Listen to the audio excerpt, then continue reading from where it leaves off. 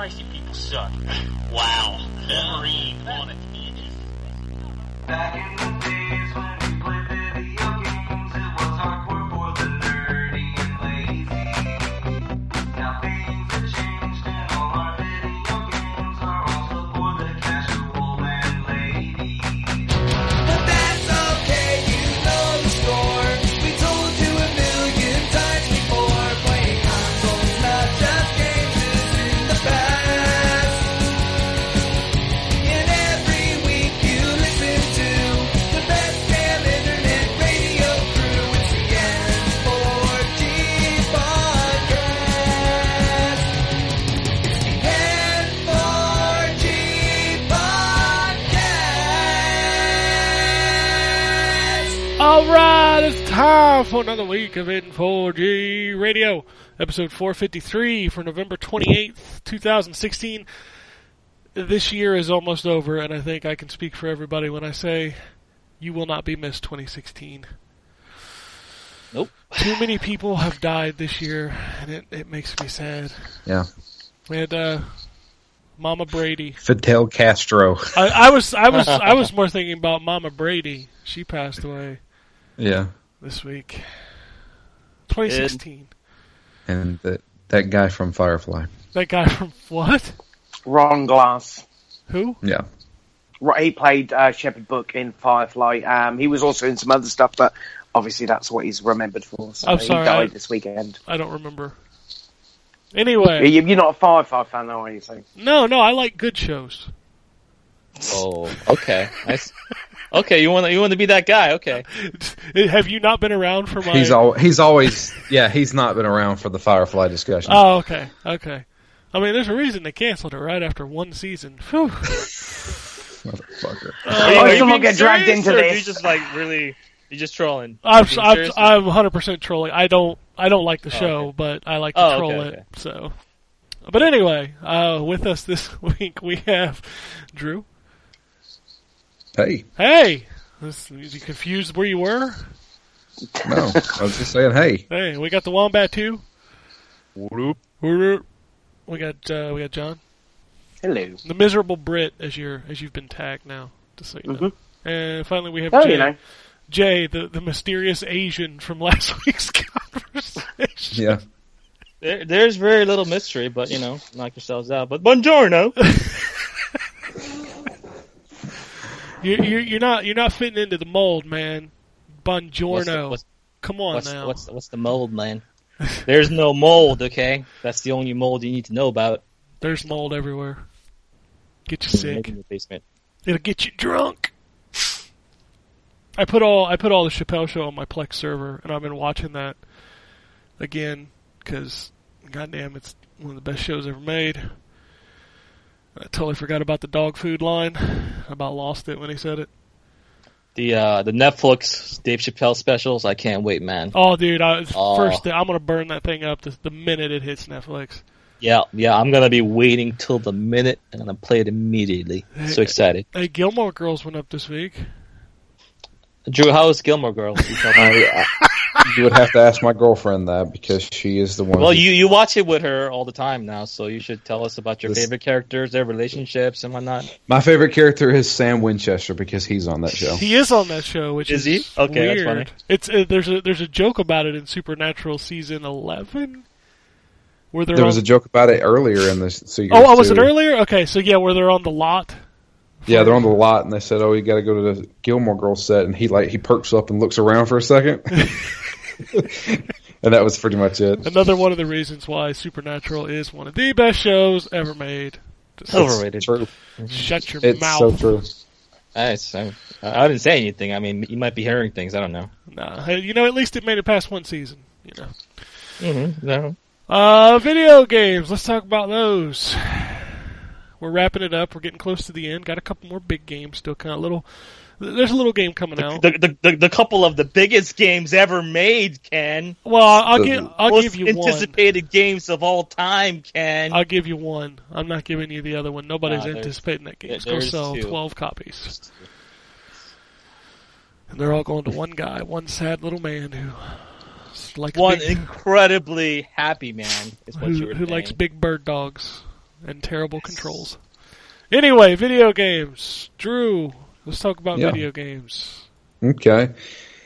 Nothing particularly new. I did finish Mass Effect. We talked about it on Phoenix Down. That show is live now. Nice. I enjoyed my time with that game, but I wish I was playing Mass Effect too. It's just, man, that game stutters so bad. I can't. I don't even know what's going on half the time. Huh. But yeah, I played that. Finished that up. More Pokemon. Pokemon. I wrote my review, and I had already put probably about maybe 12, 13 hours into it.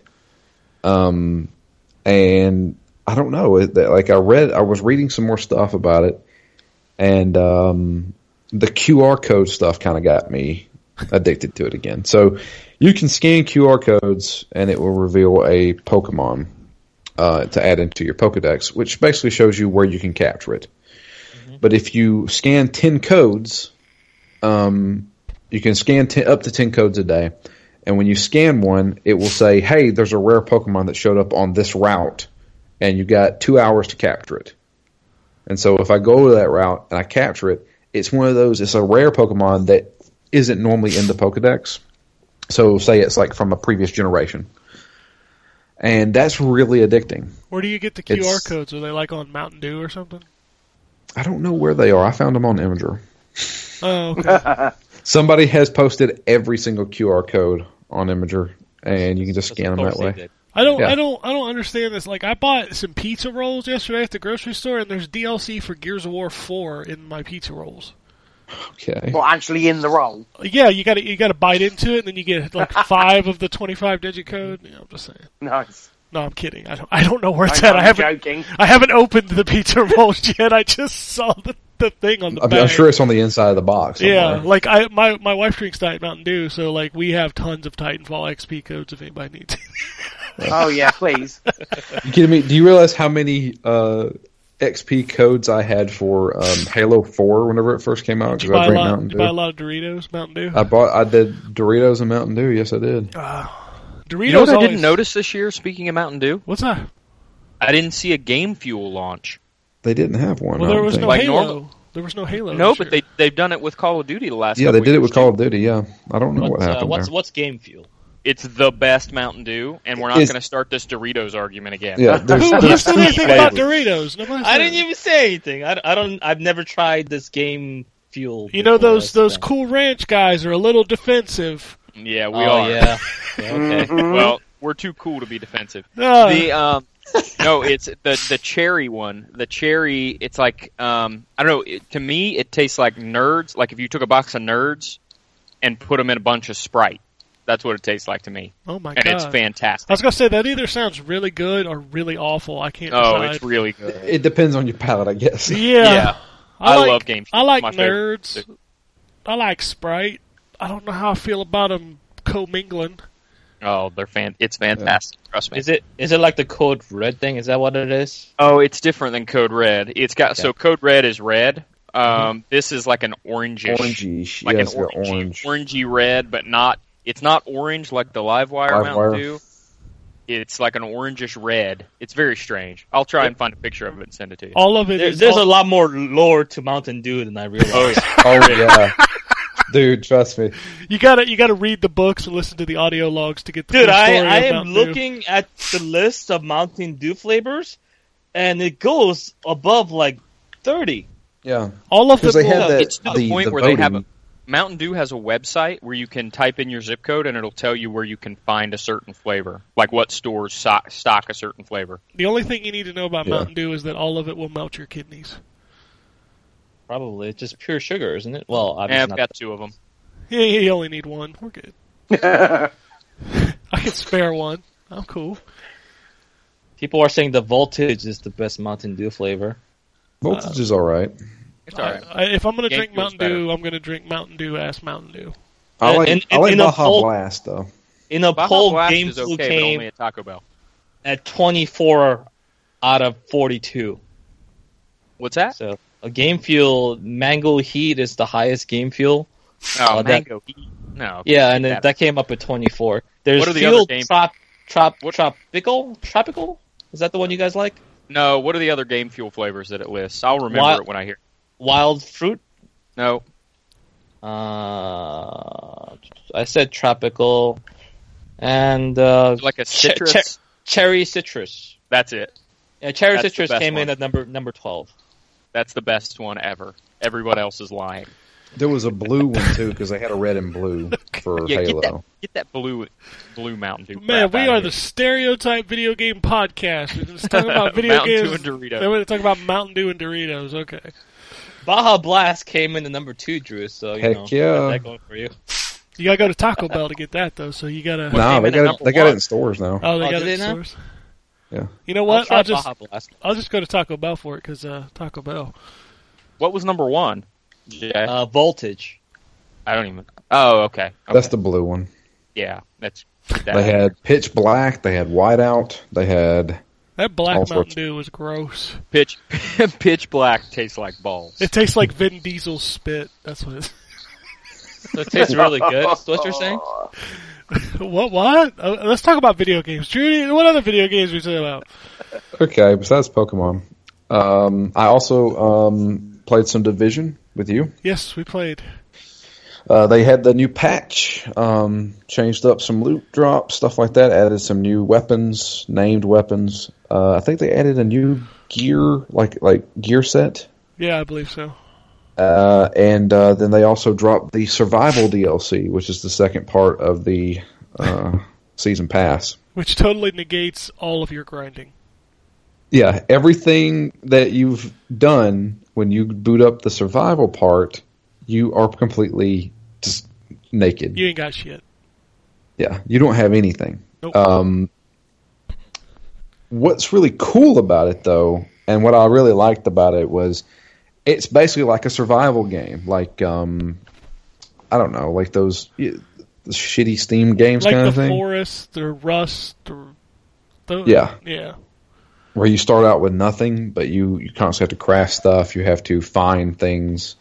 But this actually has a purpose. Like you're supposed to do something. You got to get to the antivirals. Yeah. So basically, what you do is you're trying to craft a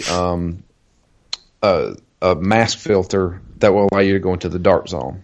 You go over into the dark zone. You grab the antiviral that you were supposed to get, and then extract.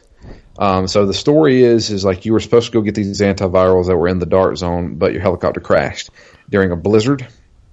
And so you're there with nothing. So you don't have any of your gear, and you have to find guns. There's people running around, take them out, stuff like that. And then you can craft better stuff. So you can craft a baseball cap or craft better pants or something like that keeps you warm. So you have to worry about the elements. So it's because this is a blizzard, it's constantly cold. So anytime you're walking outside, you're losing body temperature. At the same time, you're also infected with I think you got hurt and you now have an infection. And so you have to constantly find medicine to take to keep yourself alive. You'll get dehydrated, got to find water, get hungry, got to find food, that kind of thing. So there's a bunch of things you have to keep track of while still trying to get better loot in order to make it into the dark zone. You can also play it either PvE or PvP. Yeah. So if you're playing PvE, there's still people running around the area. Yep.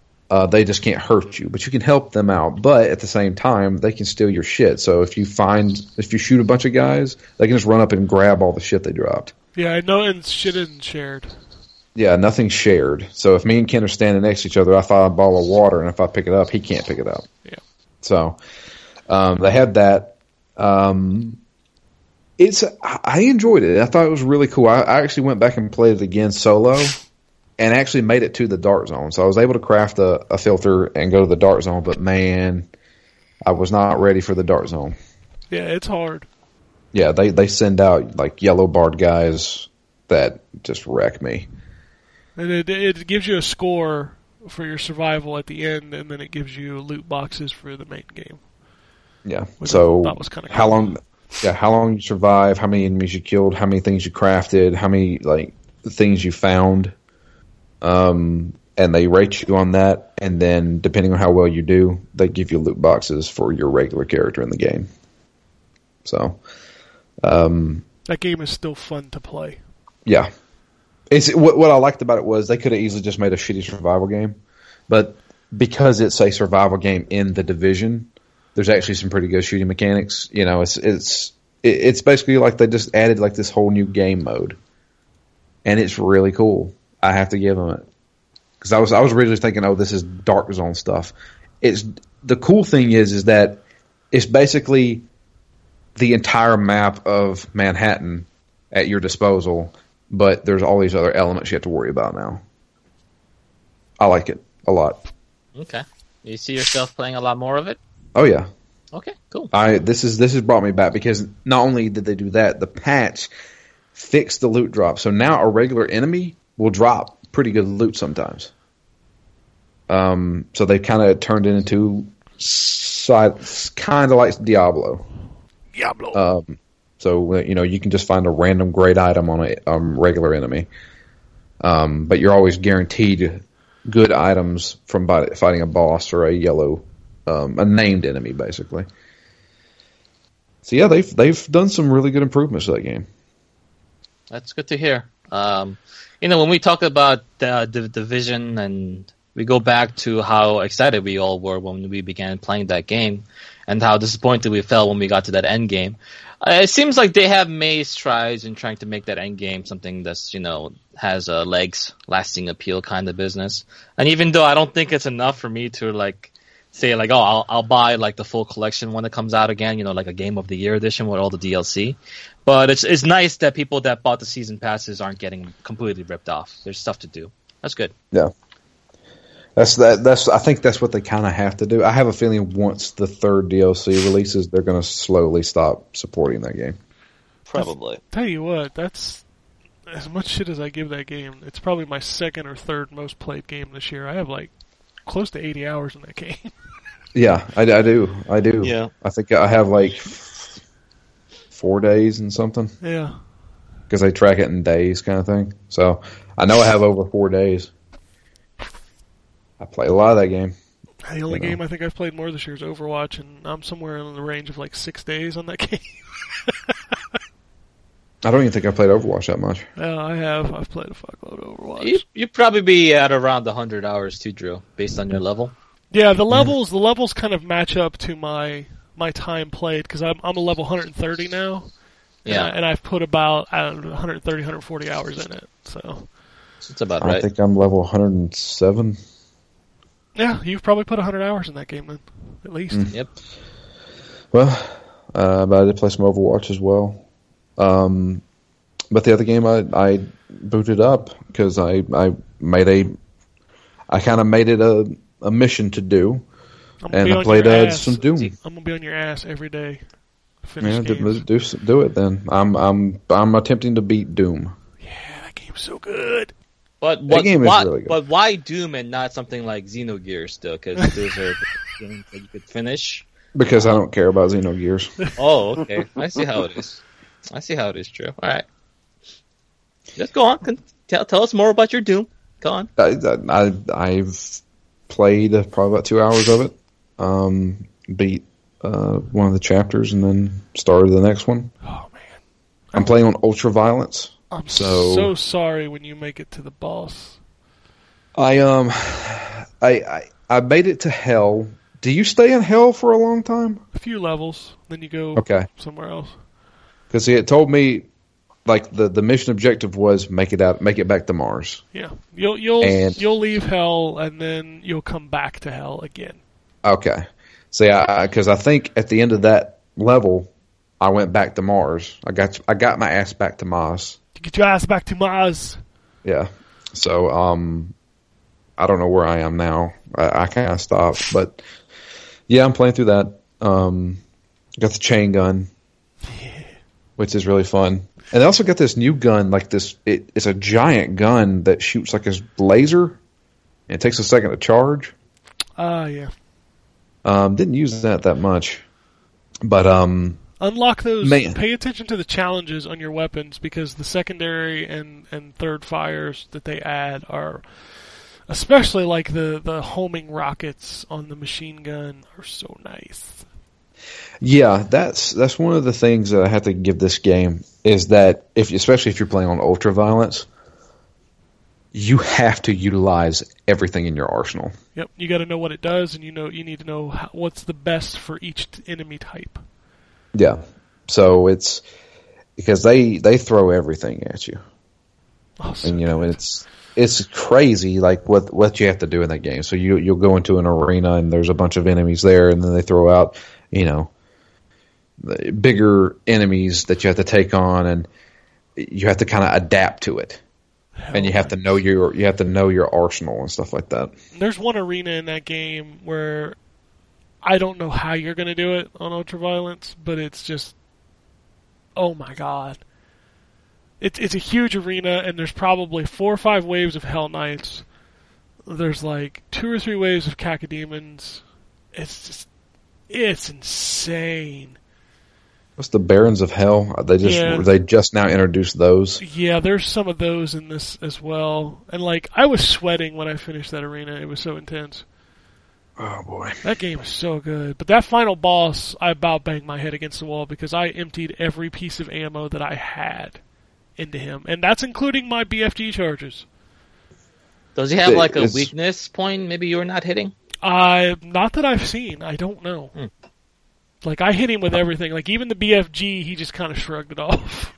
I mean, it's obviously the Cyber Demon, right? No, you fight the Cyber Demon before the final boss. Cyber Demon is not the final boss. Spoiler! Now you spoiled it for me, and now I'm not going to play it anymore. Cyber Demon's like about 3/4 of the way through the game. You'll fight him. And he's hard. He's hard, but he's nothing compared to the final boss. Okay. But yeah, I'm going to keep playing that. And, I think that's about it. All right. Yeah, I'm going to start Danganronpa 2 this week. Danganronpa. I know you've been waiting to start that for a long time, and you will not be disappointed, my friend. I am really excited for that. Yeah, it's going to be a good time. All right. John, you said you play a lot of games this week. Apparently he went home. He didn't want to talk. John? Oh, my bad, me. Okay. Learn how to podcast, John. No, don't want to. So I played some Pokemon Sun. There's some nice little additions to that game, like markers on your map, which is really helpful, and like one button Pokemon ball throwing. That's also quite good. Oddly, no 3D. I'm sorry. No 3D. Nobody cares. There's no 3D mode. I know, I'm just saying. Just saying. I also played some Batman. I played all of the Batmans. You played up to Batman. Wait, are you talking about the Telltale stuff? Or I played... I picked up in the Black Friday sale the Arkham Collection. And so I started playing, delving back into Asylum, which I think it looks nice in the Unreal 4 engine. You can definitely notice a difference, that's for sure. But it's still Arkham, hasn't changed other than its visuals. But yeah, I also picked up Telltale season of Batman, and it's not bad. There's a couple of issues I have with it. Firstly, I think the voice acting is a bit bad, especially Alfred the Butler. I don't know, there's something that doesn't sit right. And also, does every other character except those two look like William Dafoe, or is it just me? The character models in Telltale games are... Between that and their stiff animation, I still can't believe that as much money as they make, that they fucking invest in a better engine. So I think both Harvey Dent and another character looks a lot like William Dafoe, which is just bizarre. It's good. The story's kind of okay. I like where they take it. You don't expect...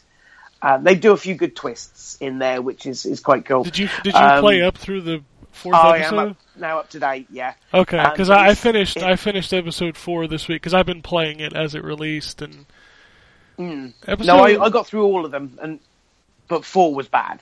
4 was like I don't like that. But that sucks. I haven't played 4 yet. It follows the tradition of episode 3 being really, really good and a subpar episode following it. So I think every Telltale game I've played has followed that same kind of... Maybe it's just the way they like to structure it, but the end of episode 3 is where you went, oof, ooh, and then episode 4 is like, oh, okay. I don't know that I had that reaction to the reveal. Me neither. I was kind of like... It was interesting. It was interesting because you don't see it coming. You don't see it from anywhere because they but that doesn't it's just like innovation. Just because it's different doesn't make it good. No, I did. Yeah, but it kind of does because you expect. Okay, I don't want to. No, I don't want to spoil it. It's a case of at least they've done something a little different. And yes, it was in a sense for the sake of it, but I don't think it was because you go into this game with a load of preconceptions about both the heroes and villains, and for them I thought that was quite good for them to do that and explore something that kind of hadn't been touched on before was all right. I mean, I don't know how that compares to comic books, but in regards to video games and other media, it was something a little different, and I thought, well, you know what, that's pretty cool. And it also does it out of the blue, which is also quite good. That's my problem, is my biggest issue, and this is bad storytelling on Telltale's part. There is no hint at all. Like, most of the time when they do a big reveal, you can go back and watch or read previous episodes to kind of see where they got there. They didn't do that. They didn't do that at all. I get that point. No, they just did it. They're like, you know what? This character is this. Here you go. We never previewed it or anything. It's just here because you didn't expect that, did you? No, and it worked for me. But I do say that this episode 3 was far better than episode 4. Well, yeah, it was. And I kind of am interested because it is December that definitely episode 5 is coming. So they said before Christmas. Yep, so we'll get to see it end at least, and I hope it doesn't end on a wet fart, because far... I mean, I looked at it's still, Tales of the Borderland is still my go-to. I think it's by far the best work they've done. But for the price I paid for this, which was essentially $20 in the Black Friday sale, and you're getting 1.5, 2 hours 2 hours per episode, so it's well worth it. It is more quick-timey than any of the others, which, because it's more action-based, I guess, is always the case. There are a couple of moments where I died because it wasn't super obvious what I was meant to be doing, but it's only happened maybe twice, and it replays it pretty much from almost straight before you died. So, but it kind of, I'm interested to see how it pans out, and you can kind of get a hint how it's going to pan out. Woe is Bruce Wayne. Look at all these horrible things that are happening to you. I'm sure most of them will be resolved, and things will be back to normal by the end of it. But you never know. I'm definitely gonna play the 5th episode when it launches. I guess straight away. I guess my big problem is I just don't care, and that's a sad thing for a story-based game. That is for you. That is for you because as a massive Batman fan you are as well. Yeah. It's like that's a shame to hear you say that. They haven't done a good job of building. Like, the best character in that game hasn't been around much since the 2nd episode, and I think that's Oswald. I think Oswald's the best character in that game. Yeah, again, and he's not even that good. Don't get me wrong. He's not good. No, he's not. He's but again, I think a lot of it's voice acting. The voice acting, and again, this is really unusual for a Telltale game because normally it's pretty good across the board. You've got your Troy Baker's in there. He's playing Batman, and not very you've got well. Laura Bailey. Even he isn't his best, but again, Harvey Dent's voice actor isn't great. Alfred's is really bad. I think Penguin's is bad. Lucius is good because that's the guy who was in Walking Dead. He played. He sounds exactly like him, but it's I don't know. I think for what I paid for it, I'll be happy by the end of it, providing they don't, as you say, finish it on a wet fart. We'll have to wait and see, but it's a shame that seems to always be the case. Episode 3 is really good. Episode 4 let you down. So we'll wait and see. If the next Telltale game has the same fucking technical issues this game has, God, along with every other fucking Telltale game had since this point, I'm done with Telltale. I'm telling you straight up. Absolutely right in regards to, like, at this point, how much money they have made. That engine needs sorting out, because the amount of stutters you get, and it's not even taxing the system that much. No, those games look kind of like garbage, so... No, it doesn't even look that great. But they perform like it as well. I mean, I'm playing on PS4, and apparently the PC one wasn't super great at launch, but even so, this is artwork is very basic. It's not as if this is pushing the limits of the console or the PC, yet still it continues to chug, and it's frustrating because I like Telltale games, but how many times are you going to give them am I going to give them a free pass on it? It should be fixed at this point. The next Telltale game is going to be Walking the Dead. follow-up to the biggest franchise, the game that basically started everything. Yeah, kicked them off, didn't it? It got them into the limelight. Exactly. So they need to use this as a gateway and say, this is our flagship title, this is our flagship sequel, this is the one that people have been most looking forward to, and this is where we're going to debut this engine that actually works properly. That's what they're not going. There's no new engine. No. They're not going. I need something better than what they got, man. Come on. You're not Even fucking Neptunia games got better with each installment. Telltale has been the same shit and gotten worse at sometimes too. And this fucking, come on, get your act together, man. Yeah. No, I agree. There's some things that they need. I mean, what was Walking Dead? That was 4 years ago?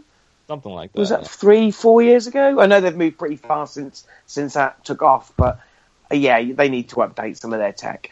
And then finally, I have, as of today, jumped back into No Man's Sky, which has received its Foundation update 1.11, and it's getting closer to what people were hoping for when it launched. So I like how we say statements like that now. Like it's that's the nature of it, though, isn't it? That's the thing. That's the nature of it. And while we continue to buy games by the boatload in these conditions, it's gonna continue. And that's a shame. I mean, if No Man's Sky was a massive ambition, and I enjoyed it the time that I had with it on its initial release. I did get to a point where I stopped playing it because I didn't want to get bored of it, because I wanted to see what they were going to do with it. I just didn't want to get so bored I'd never go back to it. And it certainly had its problems, without a doubt. I'm no kind of apologist for the game, but it is nice now to see some proper introductions here. So with this new update, you've got a new mode. Well, you've got two new modes, actually. You've got Survivalist, which is just basically a hardcore version of the standard game. And you've got Creative Mode, which is essentially there are no limitations. You can craft anything. You can do anything. You don't have to mine materials. And it's just a go and explore, do as you please and have fun. So you don't need to mine anything, so you don't have to worry about inventory space and stuff? Nope. You can literally go in and, build the best stuff. Because obviously base building is now included in this Foundation update. Mm-hmm. So you can create, but normally they would require resources, and those you can just go straight in, literally land on the planet and start building stuff if you wish. Also, some of the stuff they've included are quick access to some of your tools and building items. You've got the ability to have automated mining machines. So you put them on the side of a big pile of gold or iridium or whatever, and it'll mine it for you. You've got obviously lots of different structures for base building, but they require blueprints, which you can go and find. They have updated it so it does actually look nicer. That grainy effect that you got when you were approaching something has been scaled down a bit. It's still not perfect, but it's a lot better. And apparently, although I've not seen this, you've got freighters now, so that you can actually go take over a freighter and store stuff, and you've got more of an inventory. In your standard inventory, things stack now. So where you would run out of space because you were carrying all of these Atlas stones, they now stack. So you've essentially got one space for those items, making it a lot easier to manage. So a lot of quality of life stuff, and a big update with the base building and crafting system. How that plays out in the long term, as I say, I'm now restarting it and giving this stuff a go. Will remain to be seen, but they have said that it's called the Foundation update because this is what everything else will be built upon. So time will tell. I still think it's wrong that they kept as quiet as they did. I think they should have. I know they've been hard at work and trying to get this all this new stuff in there. Fair enough, but don't go radio silent. Let the fans know that you are listening. Don't come out 5 months later and say, oh, we have been listening, look at all this stuff. Tell people, take them on the journey with you. Say, look, we've heard what you've said about this. We're taking it on board. We're doing stuff. And they really need to be more vocal because the problem with that, John, is that if they try to do something like that, and I believe on the forums they did try something like that before, but what happened was that people were just on that mentality of, you cheated us, you're liars, you're crooks, we want our money back, you guys are assholes. You know, the death threats, the constant harassment, and everything else. I'm not saying that they didn't get a lot more than that than other developers did, but you also have a very a large fan base that were the complete opposite and actually loved what they'd done and were looking forward to seeing where they went. And it seems to be the age we live in, you know, the sense of entitlement. We speak about this all the time, how nasty this whole industry can be, you know, when you're talking about people who are buying video games. And yes, it got way out of hand with No Man's Sky, but I don't think going quiet was the right option. And certainly now I don't know. I don't blame them based on the evidence that I've seen, because everything that they said was thought to be a lie. Everything that they said was being used against them, twisted in some way, in a lot of ways. So perhaps their only option at that point, until they had something substantial to show for the actual things that they were saying, they kept quiet. And I can understand that. I don't think I didn't want them to come out and say this is what we're going to be adding, and to try and, as you say, make themselves targets for when it didn't happen. But at least come out and say we're listening to the people who actually are asking them, you know, intelligent questions and bringing them reasonable ideas. At least come out and say, we're not hiding. We are working really hard. We are listening to you. We will have more as it gets closer to the time. And yeah, I agree with the fact that you're saying that they were keeping their mouths quiet because of the fact that they didn't want to make themselves a target again. And you can tell that from the fact that the information about the update got released on Friday and now it's out. So obviously they were wanting to work on it until it was ready, until they knew it was something they could push out. But they should have, again, it looks bad. I don't expect them to come out and defend it. There was a lot of things wrong with the whole lead up to that game. And in some part, Hello Games and Sean Murray, yes, they had a part to play in that. Could it have been handled better? Absolutely. Did they deserve the vile that they got? No, they did not. But going forward, if they want to keep those fans that were behind them through the journey and after the release, it would have been fair for them to at least address those people and try and ignore the hate that they got. And it's a hard situation. What would I have done in that? I don't know. But it would have been nice for them to say, at least we are listening. We're working on stuff. We're not running away. We haven't run off with your money on some island. We are working really hard to make this game what you wanted it to be. And I think this update hopefully is the first step in that. Well, I'm certainly continue to continue with the game to see what they do with it. Here's the problem. Like on both accounts. They didn't say a word. So you watch that game go from people's excitement to everybody forgot about that game. Now, I understand Jay's point. They didn't want the vitriol. They didn't want people giving them death threats. But they sure as shit didn't have a problem coming out and making jokes when they got hacked. Oh, did they only tweet once about that, though? Oh, he tweeted 2 or 3 times, and it's like, okay, maybe you should be telling people that you're working on what they've been asking for, because let's be fair, Street Fighter's the only game that gives this game competition for people who don't give a fuck after it launched. And that's because they didn't say a word. And I get it. Nobody likes to be harassed, but if you want to work with your community, you're going to have to get past that and at least give the people who are interested some kind of news. Because otherwise, this is what you get. That patch launched today, and nobody cares. Because everybody got rid of that game because, Hello Games didn't say shit about it. And it's just way too little too late. Yep. Hang on a minute. Are you partially agreeing with me, Ken? I guess. Woohoo! That never happens. So by the transitive properly, you're both wrong. Is that my understanding? Because John's obviously wrong. So if you're agreeing with John, hey, I go right, sure. Hey, it feels good to be wrong when I'm so damn right. Sometimes once in a while. When I'm so damn right. So that's essentially it. I'm very much looking forward to Final Fantasy. Yeah, that's the other thing. You launched the No Man's Sky patch, and it's like, yeah, I'll forget about you on Tuesday because fuck you. I don't know if I'll forget about it, but I'm definitely going to be playing some over the weekend. But it is. I mean, our colleague or one of our colleagues, Justin, has said he's really enjoying it. I'm hoping it's going to be good. I'm sure it'll be fine. Anything else? No, that's essentially it. All right. Jay, you want to talk about some games?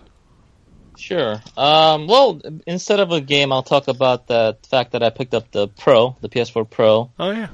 During the week. My reasoning for this mostly is because my PS4 was acting funny for a while.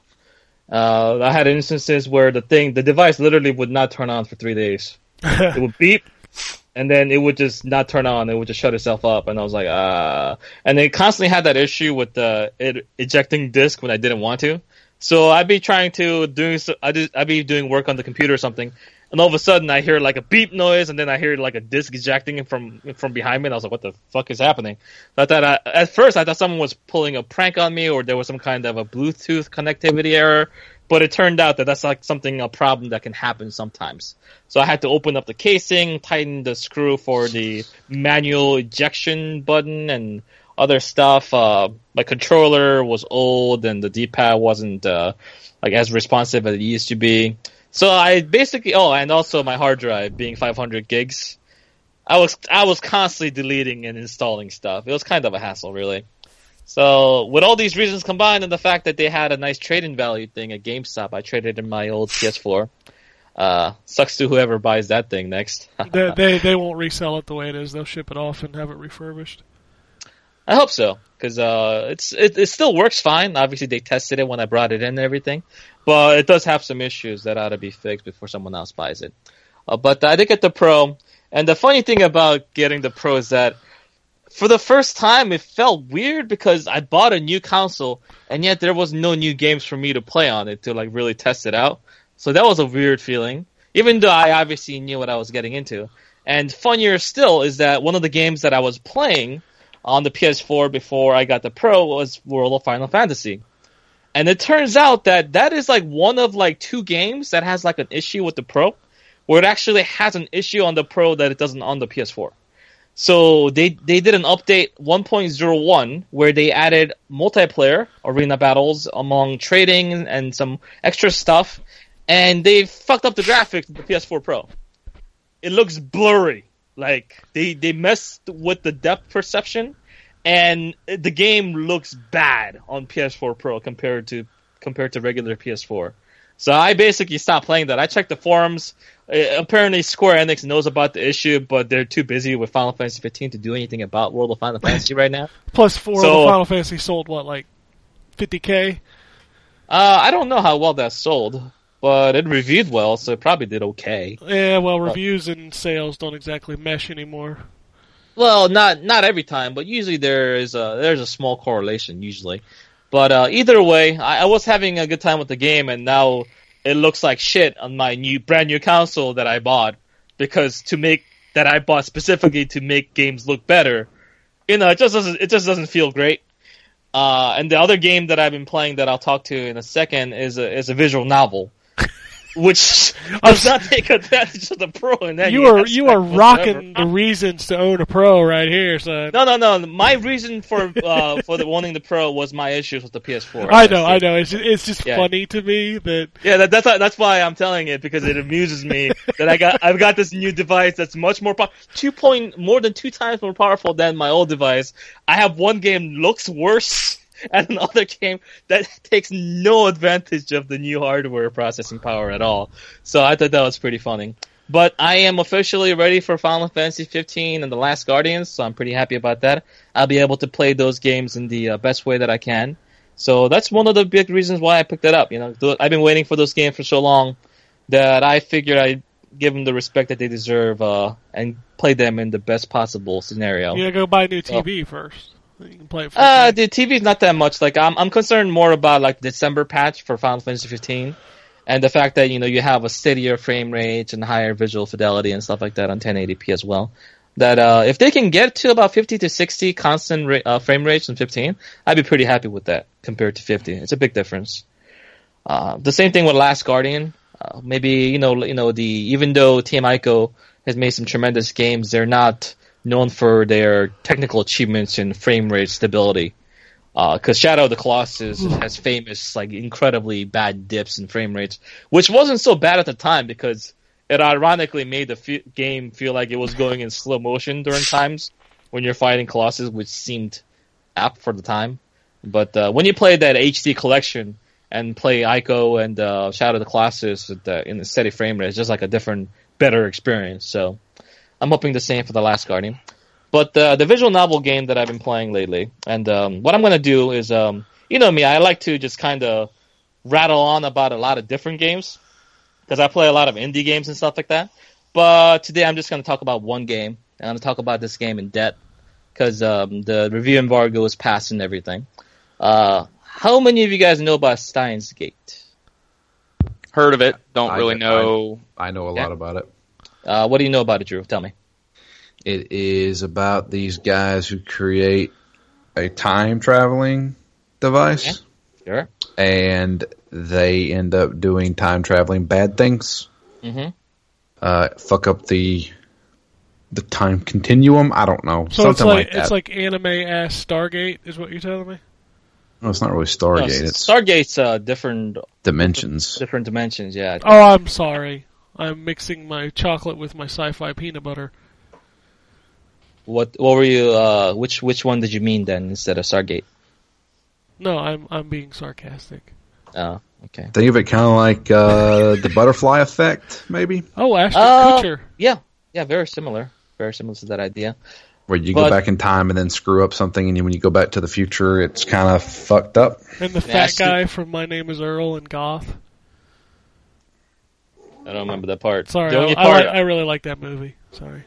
The only part I remember about that movie is the part where Ashton Kutcher kills himself as a baby. That's that's the alternate ending. Yeah, I know, but I saw that alternate ending and I laughed my ass off. Spoilers! Spoilers of a what? Like a 8-year-old movie? Well, the alternate ending's great too because they actually animate it and it looks so bad. It does? It looks really bad. It's a baby inside. Oh God, I don't. Yeah, just watch that movie. The movie itself is actually not that bad. I like that movie. That's one of the few Ashton Kutcher movies where like he does a good job. Perhaps his best performance is next to his debut role in The Dude, Where's My Car? Of course. I'm a 70s show guy myself. Yeah, he's pretty good on that show. But anyway, yeah, like Drew said, the story takes place I know it's about a group of people that kind of accidentally invent a version of time travel. And the thing about time travel is it's a pillar of fiction that's been done so many times, and there are so many different interpretations of it. One of the most famous, obviously, being like the Back to the Future, kind of thing, where they have their own rules, laws, and how it all functions the way it does. And Steins Gate presents a particular interpretation of time travel that I personally believe to be maybe the most flushed out of any fiction time travel story I've ever read or watched as in movie form. And that's high praise because, I've seen a lot of time travel shit over the years because I enjoy sci-fi.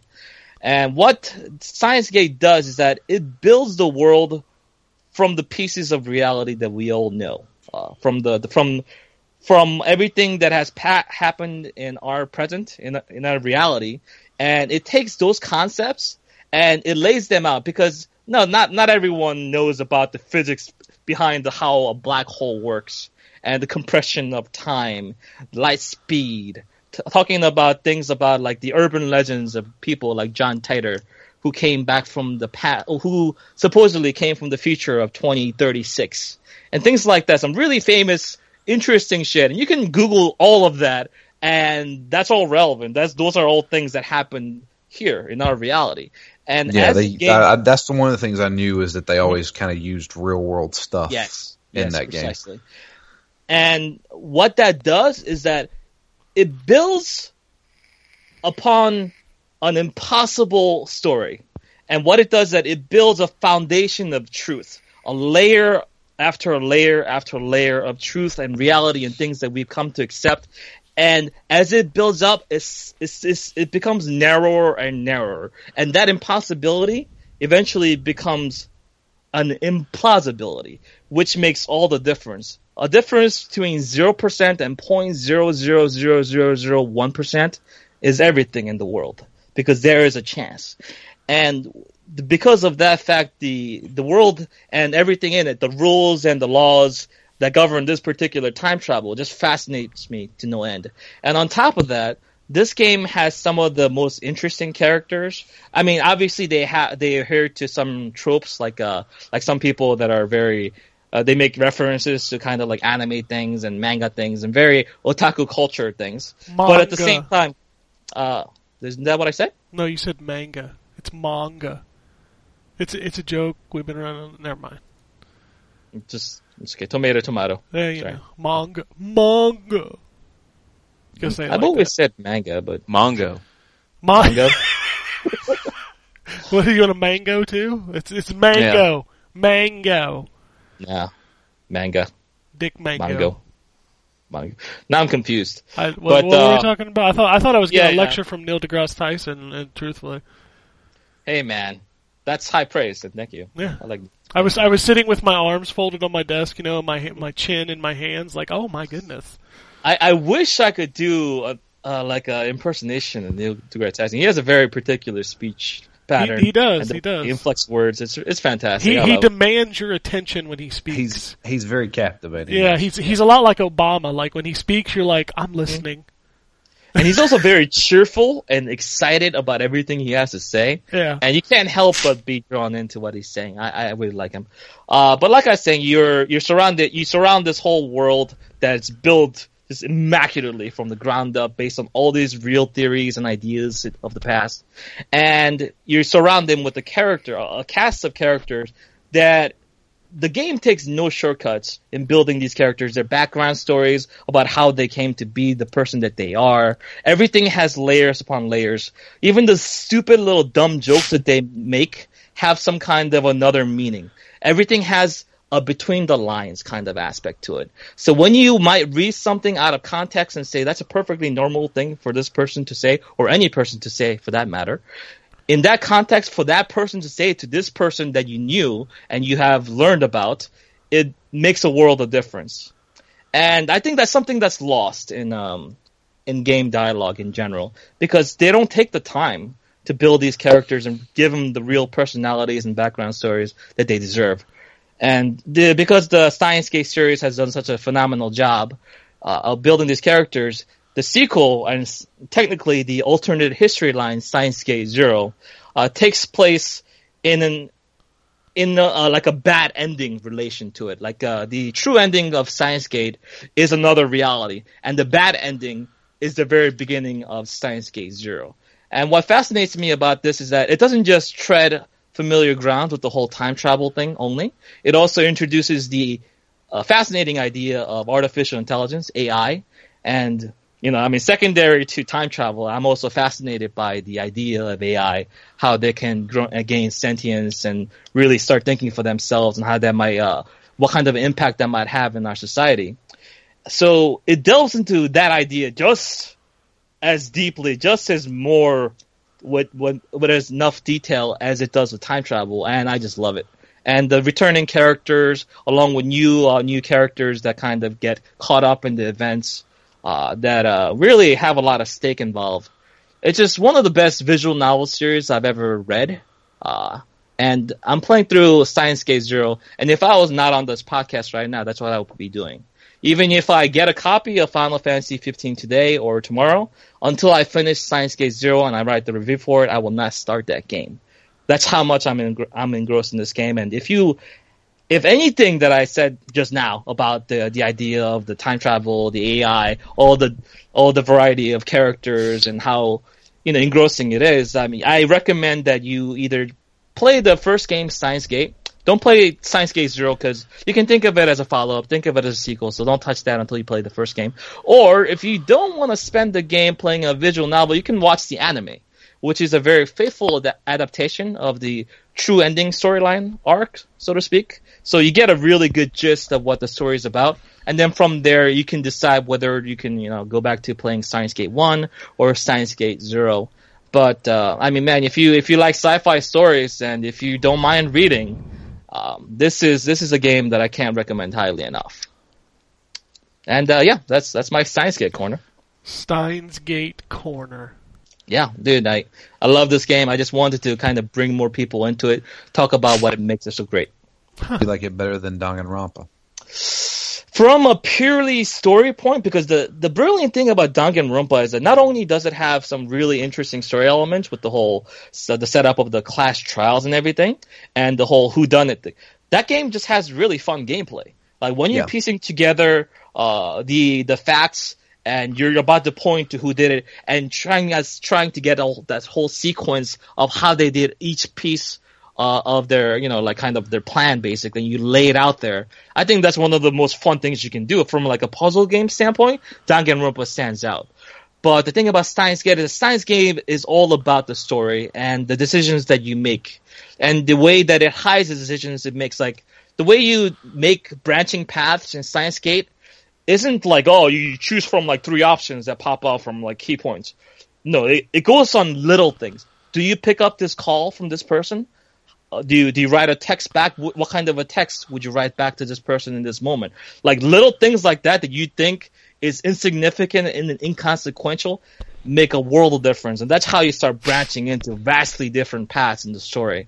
So I would say they're very different games, but if you're talking strictly from a story standpoint, Steins Gate is still heads and tails above Danganronpa. But Danganronpa is just, from a gameplay standpoint, plus the story plan point, it's just a combination of the two that makes it so good. Right. One of the great things about Danganronpa for me, whenever we were playing it, was who killed this person kind of thing was really cool. But the coolest part was me trying to figure out what the hell's actually going on in the world. Yes, that's like what I was thinking, was everybody dead? What is this? I had all these like theories and stuff, and that was what was fun to me. Was it as interesting as the pigeon fucking game? The pigeon game, Hotful Boyfriend. Drew's game of the year 2015. Hotful Boyfriend. Yes. Seriously, that game, there was a lot more to that game than what everybody thought. Everybody's like, it's a dating simulator where you date pigeons. There's a lot fucking more in there. I don't think you need anything else, but that's cool that it's there. Yeah, seriously, that was very interesting. I'll put it that way. Have you learned a lot more about birds now that you have played that game? Not only that, but it was kind of crazy. like apparently you live in like a post-apocalyptic world. Are you more attracted to pigeons now? Absolutely. You can find you can find Drew just sitting in Central Park every day, just kind of flirting with all the pigeons there. Look at the breast on that one. Whew. Oh my! She got a nice beak. Oh my! Jesus Christ! She got beak. I mean, How to Fuck Boyfriend was weird, but that overarching story was like, what the fuck is going on? Because they gave you like so many subtle hints as to what's going on in that game. It's really Drew, I'm never gonna play that game. Is anyone gonna play that game here? No. Okay, spoiler alert. Tell me the overarching storyline and what happened in that game. We've done this on the show before, so it's not like we're spoiling it for anybody who's paid attention. So basically, throughout the entire game, you are in a world where everybody is a bird. Some type of a bird. You go to school, everything like that, but you're a human. They constantly say, I want to date a human, that's weird, kind of thing. And throughout the game, you're getting these hints of like something is going on, and you go for a walk. It's like, today I'm going to go for a walk. So you go for a walk, and then you're walking, and it shows a picture of a bunch of buildings like crumbled to the ground and stuff, like a skyscraper like has been demolished and stuff like that. And I was like, what the fuck was that? And kind of found out a few years earlier, you were like the last surviving human, and you're like a girl, like a little girl, or I'd say like a 16-year-old girl. And what had happened was a virus had taken over and killed pretty much every human. And so, but at the same time, that virus affected the birds and they became sentient and intelligent. Okay. And so they took over the entire world. Huh. It's fucking weird. So it's like was it Planet of the Apes but with birds? Exactly. It's a lot like that. It was so like, because you never thought of it that way, because it's this happy little story where you're going to high school and you're dating birds and shit like that. I don't know if I'd use the word happy. Well, they make it cartoony and happy, and I know, but it's all this like happy music and shit like that. You're still trying to fuck a bird. Then all of a sudden, you're like the last human on Earth, and everything's kind of fucked up. So that makes it okay for you to fuck birds. Okay, I got it.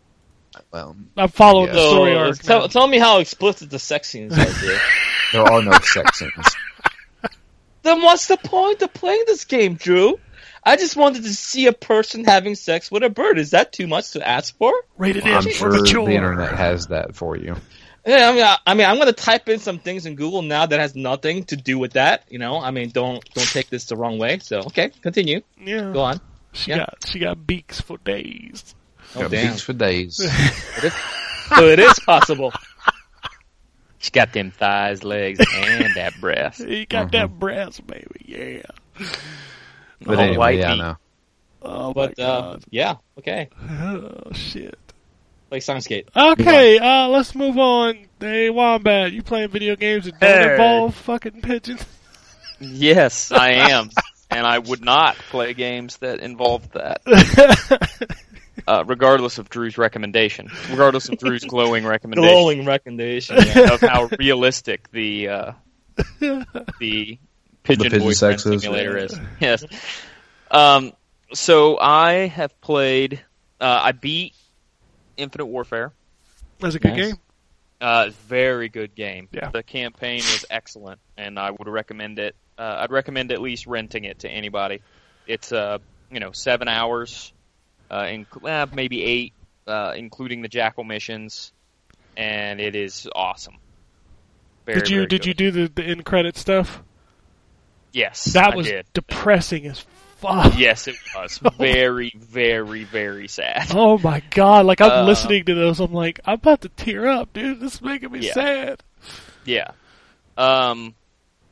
So but yeah, I loved that game. It was awesome, and I hope that they make a direct sequel in that same universe. Like, I hope this is the direction they go for their next Call of Duty, and they don't just kind of let this one slip away like they did to, what was the last one? The last modern day one? Was it called Advanced Warfare? Yeah, Advanced Warfare was Sledgehammer's game, I think. Yeah, and I honestly didn't care about that one, but this one was excellent. Yeah. It was awesome. I wonder if they will get it, because these are the guys that made Ghosts, and Ghosts apparently ended on a cliffhanger that never got resolved. Oh, yeah. So. Yep. So we'll see. But it was, I was very, very impressed with the campaign. I bought, I bit the bullet during the App Store Black Friday and bought Final Fantasy Tactics on iOS. Ryan, is that the War of the Lions edition? Or yes, it's okay, War of the nice, Lions. Nice. Good, yep. good. And it, I have it on PSP, so on Vita, but I never have my Vita with me, so because it's just bulky. So it'll be nice to have it on the phone. And my understanding is that the iOS version fixed some of the slowdown issues the PSP version had with spells and stuff. So I'm looking forward to diving back into that. And then most of what I've been playing is Dishonored 2 because I bought it at Best Buy during their Black Friday sale in what was a very expensive trip to Best Buy because while we were there, we also bought two televisions. We wanted one for upstairs my son has a loft upstairs, like a play area, and that's where his bedroom is too. And my wife's sister's going to be coming into town, and we wanted a TV to put in his play area, but also temporarily to put in his bedroom because that's where she's going to be sleeping while she's here. So we just bought like a little 40-inch 1080p TV for there. Okay. That one wasn't very expensive. And then I bought a 65-inch Samsung 4K HDR big dog television that was originally... Welcome to the revolution. Yeah. It was originally supposed to go in the basement, but I changed my mind and decided to put the big TV upstairs and move the 55-inch downstairs. So, we're a television family, if you can't tell. Clearly, Jesus. Yeah, I thought we have now four TVs in the house, and the smallest is 40 inch. Oh, you're so greedy. Yeah, you need to buy a few more. Maybe put some inside the fridge just in case. You want to. You need something to watch when you open up that fridge to take out your food. See, I'm covered because the Samsung TV we've got does screen mirroring with my S7. Good. So you can just watch it wherever you are. Actually, you just need to buy a couple more of those and put one in my house. That'd be cool. There you go. It's gonna be long. Hint, hint. It's gonna be enough for me to pay for this one. We were wanting, we wanted a TV downstairs to kind of finish off the basement, and if we were going to get a TV, we might as well go ahead and get the TV that we wanted. You got the 8,000. I saw your picture on Twitter. You got the 8,000, which 8,000. That's the best one to get right now. Yep. So it's awesome. I love it. It's fantastic. I love the little smart remote. It's awesome. Controls basically everything, including my Xbox One, which I think is hilarious. That my Samsung smart remote will control my Microsoft Xbox One. Hey, everything's universal. It's the HDMI link, right? Yeah. Yeah, that's pretty slick. I like and the best, honestly, one of the best features of the TV, and we would be using it more if we had installed it on the wall. We don't actually have it installed on the wall. But is the One Connect box. I don't know if you guys have seen those that Samsungs have now, the big Samsungs. It's instead of having to plug all of your HDMI cables for all your consoles or cable box or whatever into the back of the television, there's a separate box that plugs into the back of the television, and then all your HDMI cables can just plug into it. So if you have it on the wall, you only have one cable coming out of the back of the television, and not 7. So I know a lot of these new TVs. I'm assuming the 8000 has HDR. Yes. It does. There's usually only one HDMI port that has HDR. So does that box? I would imagine the Samsung has that one because it's the bad boy. Probably it has at least 2 of the 4. Because my Panasonic has 3 HDMI's, but 2 are HDR enabled. Okay. Yeah, I'm not sure. I'll have to look. I'm not sure. Yeah, you have to test it on. Well, I don't.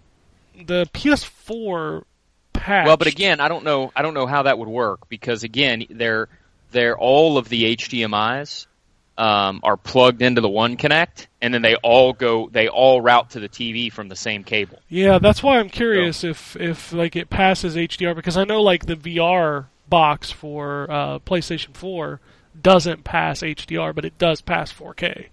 Yeah, I have to imagine all of the HDMI ports on here do, because there literally are no HDMI ports on the back of the television. Okay, so then if it supports HDR, then they all have to do it then. Yeah. Yes, that would be my guess. So, and there's nothing, I'm looking at the back of it right now, and there's nothing that says any of them don't support HDR or do. That's good. That's good, because that's a huge thing if you can't pass HDR through certain ports. Right. So, overall, I'm very, very happy with that purchase. And then, I'm sure your bank manager is as well. Oh, I'm sure. Yeah, I'm sure. Yeah.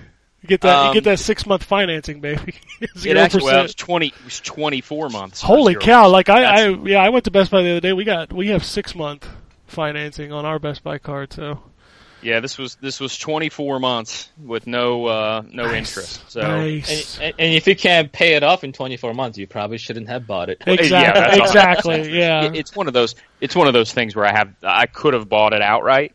But if they're going to give me 24 months, that's a lot of time. Yeah, you might as well take the time and right. Not stress yourself over the payment. Yeah, and get my reward points. Reward points are nice. Yes. So so that's what I've been playing Dishonored on, and it looks great, but I don't have a PS4 Pro, obviously, so Dishonored did get a PS4 Pro patch, and I heard it's nice. Yeah, the screens I've seen of it look amazing. So I'm thinking sometime after Christmas, sometime around the first of the year, depending on what PS4 trade-ins look like. Because right now, Amazon, because I have the white Destiny PS4, not the regular black one, and Amazon trade-in value is $170. That's pretty good, I would say. That's probably the best you're going to get, and I don't know that it's going to get any better after Christmas. Yeah. So my plan is that I'll trade in this one and upgrade to the other one. Is it pretty easy? I haven't done it yet. Is it pretty easy to transfer all your saves and stuff to a external? The saves, just upload them to the cloud and re-download them. Okay. Yeah, that's fine. As far as the games themselves, John did the transfer. I re-downloaded. It sounds like either one's going to take a while. Okay. Mine was probably had about maybe 700-800 gigabytes of stuff on it, and it took about 2.5-3 hours. Gotcha. Yeah. Well, that's quicker than what a download would be. Then yeah, it took me a day and a half. But the thing about it is, do you really need 700 gigs of game? I just reinstalled the games that I was actually possibly feasibly gonna play. That's probably what I'm gonna do. And you only have a 500. You only have a 500 gigabyte in your regular PS4, so you're not gonna have even close to that amount. So No. And I'm gonna really the only ones that I would transfer over would be like The Witcher, because that's all. I don't have a disc for that. It's just on the system, and I'd prefer not to re-download that 50 gig game or whatever it is. Yeah. Do you have a bandwidth limit on your internet connection, right? No, I don't. Then you shouldn't worry about it. Just leave it on. Overnight, what do you do is that you set up a download list, right? And you just put it on rest, and overnight it'll just do everything for you. That's what I did. That's what I did with mine when I put my 2 terabyte in. I just queued up everything and then shut it off, and it was done the next morning. Exactly. Yep. So we'll cross that bridge later. I'm not ready for that yet. I was going to say I don't want to tempt you, but I saw Target this morning had pros for $340. Amazon itself actually has it for $340 right now. Yeah, as a price match. So that's pretty cheap, man. If you get the 170 trade-in, get it for $340. That's a good value. You're paying $170 for it. Yeah, you're probably not going to see that like the PS4, I'm assuming after Christmas is going to drop in trade value pretty fast. Probably. Yeah, probably so. So. But anyway, that's me. And Dishonored 2 is amazing so far, by the way. I love it. Yeah. I got to rent that game and play it. That game, they did a really good job with that game. I go back and forth on the fact that Corvo talks now. It talks poorly as well. He's got a bad voice actor. Yeah, but you know what? It's not. I refuse to say that it's a bad voice actor because it's the same voice actor that did Garrett and Thief, the original Thief, and the new one, I think.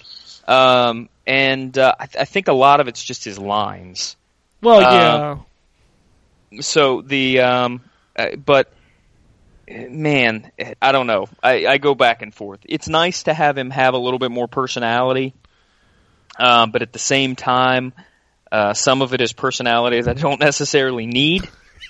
Oh wait, you're actually playing as Corvo instead of Emily? I am playing as Corvo instead of Emily. You're the first person out of dozens that I've heard in person say that they're actually playing Corvo over Emily. That's funny. Yeah, my plan is to eventually go back and play Emily, but reading up, it sounds like I played the first one and will play this one as a stealth, no kill, or at least limited kill, low chaos, and Corvo I think has the better moveset for that. Okay, cool. So Emily's got some stuff that she can do for it, but I love Blink, and that was my favorite mechanic from the first game. Yeah, but you're gonna miss Domino. Yeah, I've heard about Domino. Domino's too good. I'll look forward to that in my second playthrough. Okay, cool, nice. And then the limited edition Dishonored that I got also included the first game, the definitive edition or whatever it's called for the first game. So eventually I'll probably go back and play the first game again too because I love that game. Yeah, good games. Yep. That's it. All right. I'll wrap it up. I don't have much to talk about because I spent most of the week rolling a new Diablo character because that's what I do. And playing a bunch of Overwatch. Would you roll Diablo? Did the anniversary stuff come out for Diablo yet? No, not yet. Okay. For the hardcore character, I rolled a Witch Doctor just for you, Drew. There you go. So, actually, I just booted up Diablo because the new season just started, and I rolled a Witch Doctor. Yeah, I'm playing. I'm going to attempt to max it to see if I can do it. I've got on the version I'm playing now. I've got a Wizard at 69. I need to kind of just go over that line and finish that one, and then the Witch Doctor last night I hit 21. So almost leveling is pretty easy in that game if you want to get efficient with it. It is, but I'm playing on a lower difficulty with the Witch Doctor because I'm playing on hardcore and I want to max. I want to max the character and I also want to beat it. So stick to hard. Yeah, I want that Chivo. So if I'm gonna roll a hardcore character, I want those damn Chivos. Because there's 3 of them, one for hitting 70, one for beating Diablo, and one for finishing, what's his name, Mathael, at the end of the expansion. So you should get one by the time you hit level... You should get all 3 by the time you hit level 70 then. Yeah, that's what I'm hoping. We just started Act 2, and I'm at 21, so I'm assuming by the time I finish the expansion... You'll only be level 50 or so, probably. Yeah. But then I could just go do adventure mode for a little bit and max out. Bounties give you a crap load of experience. Yeah, I'm also working on bounties with my 69 character. I think I'm up to 100 bounties. So 400 more to go, baby! But you know what? I don't care. That game, it's been a long time since I played it, and Jesus, it is still so good. It is. Oh, I got 3 legendaries in one run, and I'm like, yeah, this is what I like. I still like that sound. It's very satisfying. I've been playing the Dwarves on Xbox One, but I still don't think I can talk about it. It's out this week, but they also put out Headlander for Xbox One, so I play a little bit of that. I don't really kind of like it. I don't know. I haven't heard of anyone talk about that game. No one hates it, but no one really likes it either. I know Drew liked it. I thought it was okay. Yeah, I thought it was okay. Drew liked it, and I was because he kind of described it kind of like a Metroidvania. I mean, it kind of is. And what bothers me the most about that game, and it's just my mentality, what I've been trained. You can't fucking jump. And it drives me nuts to be playing a 2D side-scroller and not be able to jump. I don't know what that is. Like, my brain has just been trained for so many years that if you go from left to right in a video game, you should be able to tap the A button and hop over an obstacle.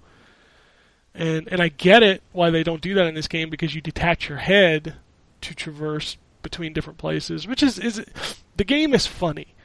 Like, it's legitimately funny. Like, I actually stopped to listen to all of the cleaning robots dialogue because it's actually entertaining. But yeah, I can't get over that non-jumping shit. It just drives me nuts. And I haven't unlocked enough powers. Like, so far I think I've gotten vacuum and one other. And they're just not that interesting to the puzzle solving. I don't know. I'll play a little bit more, see if I get into it. It's also 'tis the season for all of the PS4 indies to come to Xbox One, so Fury is coming to Xbox One this week. Awesome. They sent me a code a couple weeks ago, and I started playing that. That game's still hard as balls. Super fun. Still has some of the best fucking music ever in a video game. So, and they also sent me a code for Skyforce Anniversary, which I think you reviewed, Jay, on the PS4. Was that you? I don't think so. Skyforce? It's a shoot 'em up. It's a remake of an old one. I know we reviewed it, but I can't remember who reviewed it. That wasn't me. I would remember. Okay, so it's a shoot 'em up. It came out on PS4. It's coming to Xbox One in December. I really like that game. It has like a level up system. Each level has. It was actually Justin that reviewed it. Oh, okay.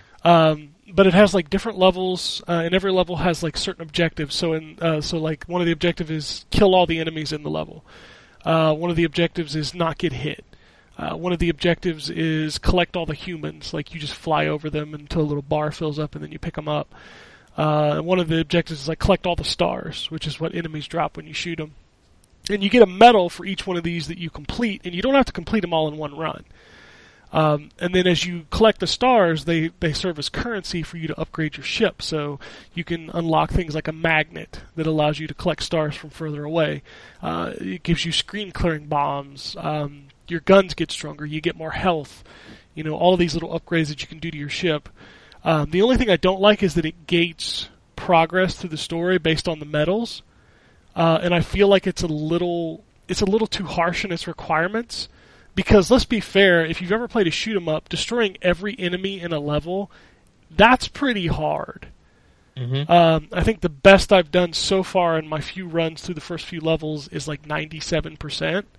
I've never got 100%. Collecting the humans is easy. If I really put my heart into it, I'm sure I could do a no-hit run. That's not that hard. But hitting every single enemy and taking them out before the screen clears those are going to be very hard medals to get. So, and you obviously can't get all the stars if you don't kill every enemy. So, there's definitely going to be some grinding there. But I do like it. I like the look of it. It's got a real nice look to it.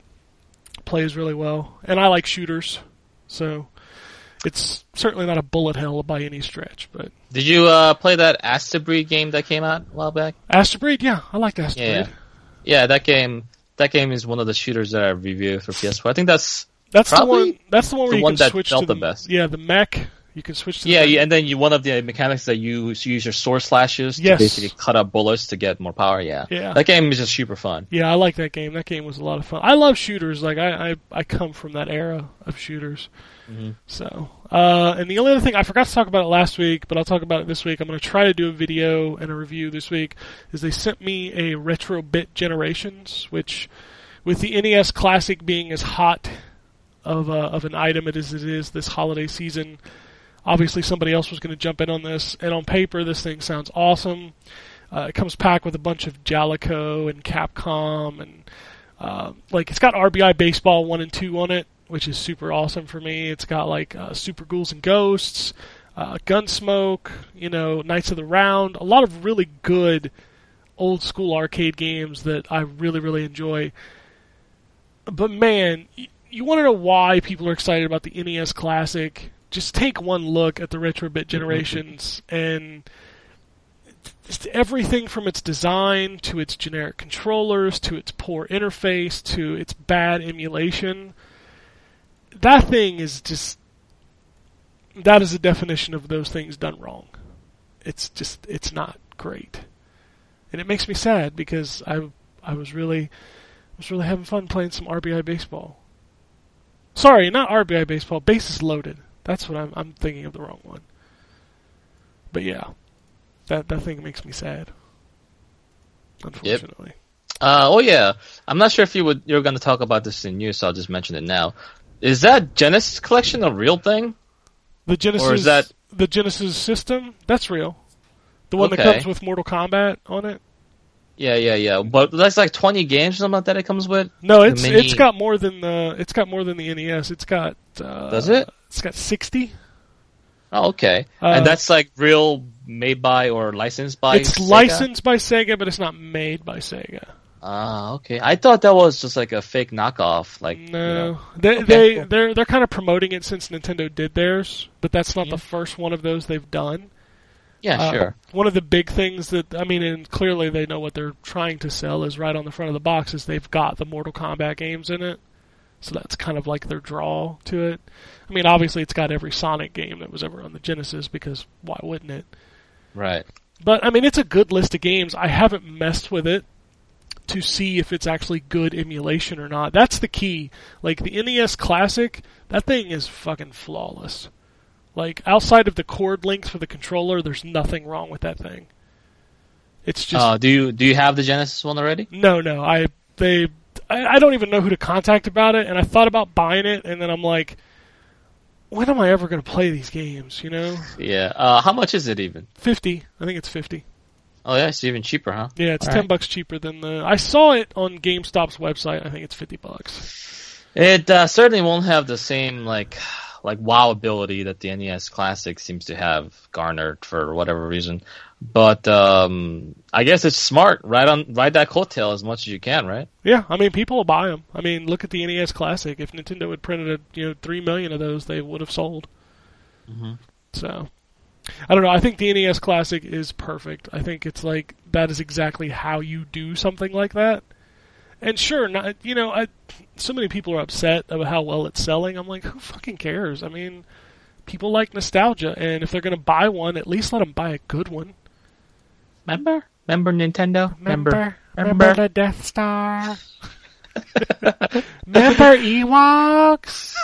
I remember.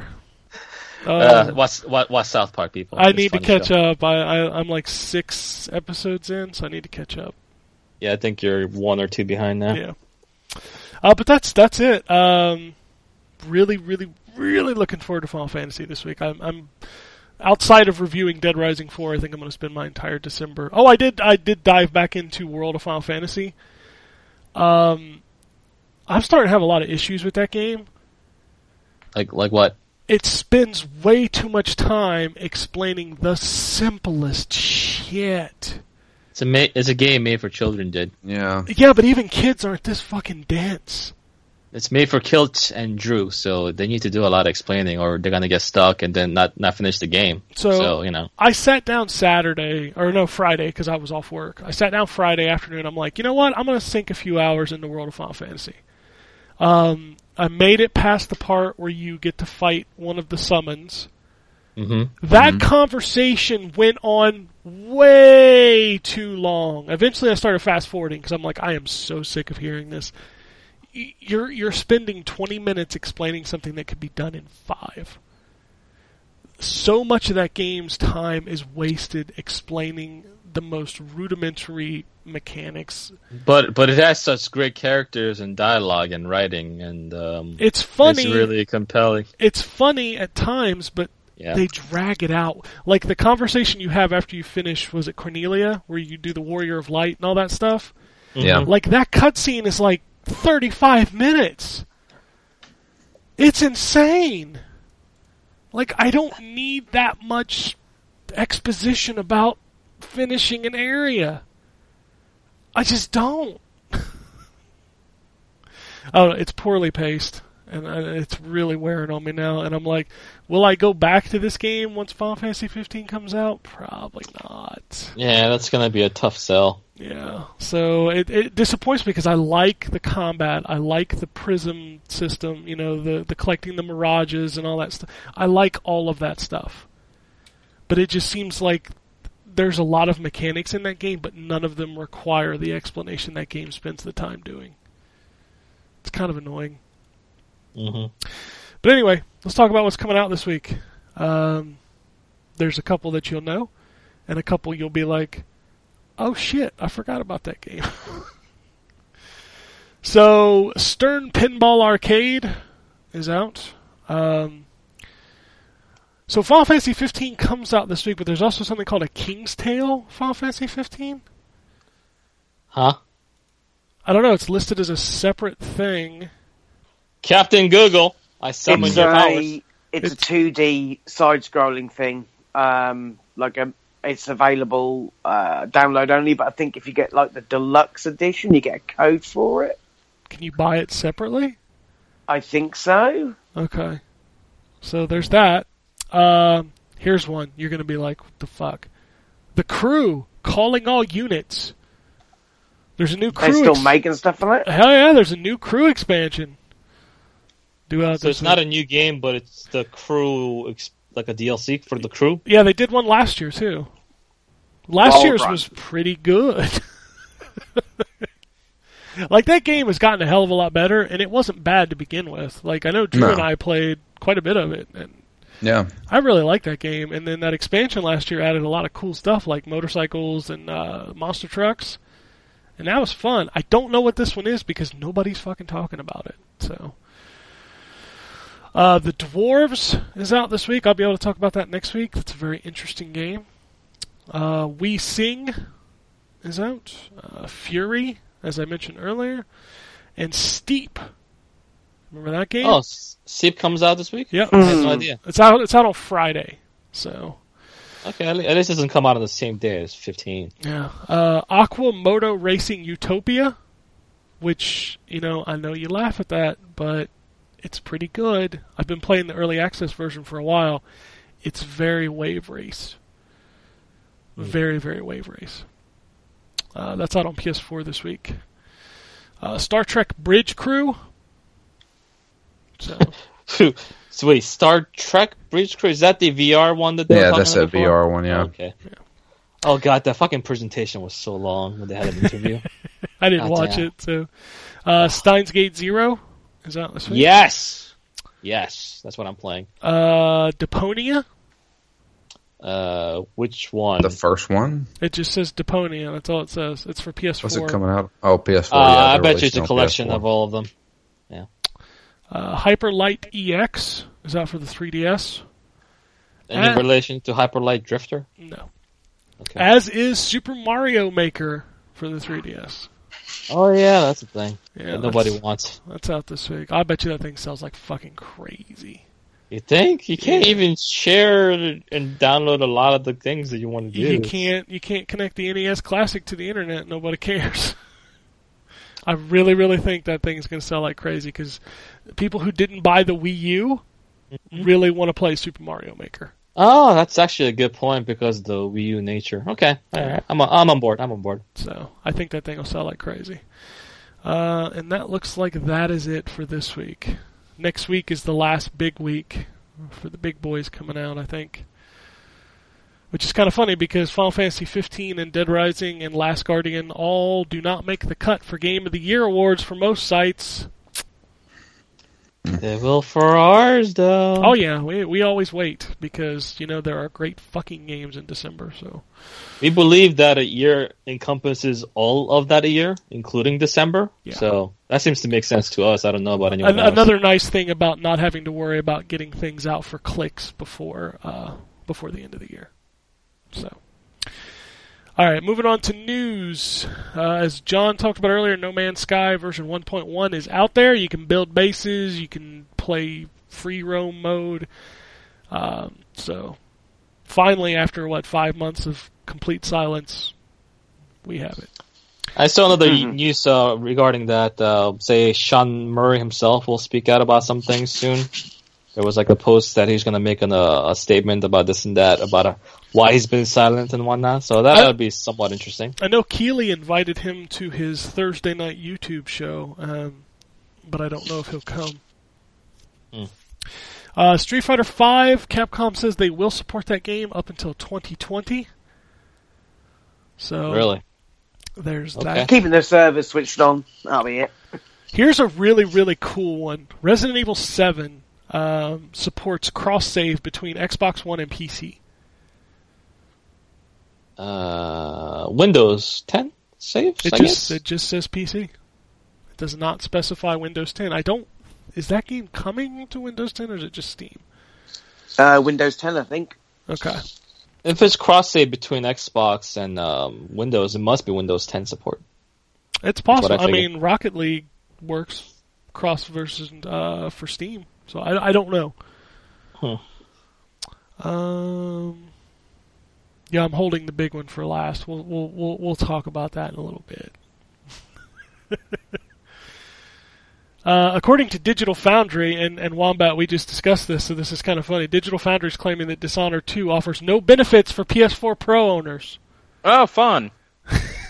Sure, looks pretty good. Are you sure? I actually watched the video, and that video is specified precisely otherwise. Digital Foundry told you what it was, Jay. Digital Foundry is Lord. No, but I watched the video by Digital Foundry. Well, they were talking about like benefits of the Pro version. I was like, oh, that's kind of neat. This article literally says offers no benefits according to Digital Foundry. I wonder if they watched the video by Digital Foundry that I watched. I don't know. But okay, sure, why not? I don't care. I really don't care. I think Digital Foundry is a giant waste of internet, and it fuels more fires than it deserves. I don't think that's a waste at all. You need statistics, you need data. No, I really, you know what? I didn't have Digital Foundry when I played Mega Man, and I enjoyed that game just fucking fine. I'm just saying, I get why it's neat, but it causes more problems than it causes solutions. The thing about it is that, like, if facts are causing problems, that's just the people that are using those facts to fuel whatever arguments they're doing. Saying that you shouldn't have these facts, I think, is not a good thing. Like, you should have facts. You should have information readily available to actually, make the proper decision for your purchasing power. But it's the mentality of the people that's wrong. Yeah, that's my problem. That's my problem, is that there are people out there who legitimately say they can't enjoy games now because Digital Foundry told them it wasn't running at 60 frames a second. I'm not even being hyperbolic about that statement. I have seen legitimate statements stating that fact. But Ken, I've also seen statements of people say, like, this game doesn't have a platinum or trophy or 1,000 whatever achievement point, so I'm not going to buy this game. Yeah, I hate those people too. I've seen fucking weird, dumb people, and you can't justify the actions of, like, reasonable people by the actions of the extreme few, is what I'm saying. Don't mind those people. Just carry on. Well, everybody thinks it's okay to shit on Metacritic for it, so I'm going to shit on everybody else for it. People hate Metacritic because it ruins video games, according to the internet. So. No, I have my own ideas about review scores in general, but that's a topic for another time. So, data mining Overwatch has discovered some Christmas jingles. Big shock, they're going to do a Christmas event, right? Yes. Yeah, I'd assume that we'll hear about that in the next week or two, and I'm sure there'll be some skins. Because fuck you, we're gonna have some skins. Let's take some bets. Who's gonna have the official Santa costume of the bunch? Torbjorn. Torb? You think Torb? Torbjorn. What do you think, Drew? Torbjorn or Reinhardt, one of those two. Drew's gone. Drew, are you here, man? Stop playing fucking Pokemon for a second. I'm here. Take this bet? Who is going to have the official Santa Claus costume? It's probably going to be Torb or Reinhardt. Yeah. You're playing Diablo, aren't you? Yes, I am. Okay. I heard the. That's because he still hasn't learned in all these years that you can just hold down the mouse button to move. Yeah, I played Diablo with Drew enough times to recognize that sound. Oh, I know. Clicking of the mouse. I give him a hard time about it all the time. Just hold it down, man. Just Look, save your guys, I don't know if you know this, but I'm a avid Diablo 2 player, and I have conditioned myself to have to click on everything. Yeah, well, you figured after 80 hours of Diablo 3, you might have conditioned yourself to, I don't know, save your mouse. 80, more like 200 hours. Come on, Drew. Let's say. No. Okay, going on. Xbox has made a statement saying that they're looking into possibly changing the way the Xbox button works on Xbox One. So instead of double tapping to bring up the guide, they would just tap it once to bring up the guide. And also removing the snap feature and refreshing the entire guide system. So it's cool that they're listening. I hate double tapping. I think it's the fucking worst. So any improvements in that area...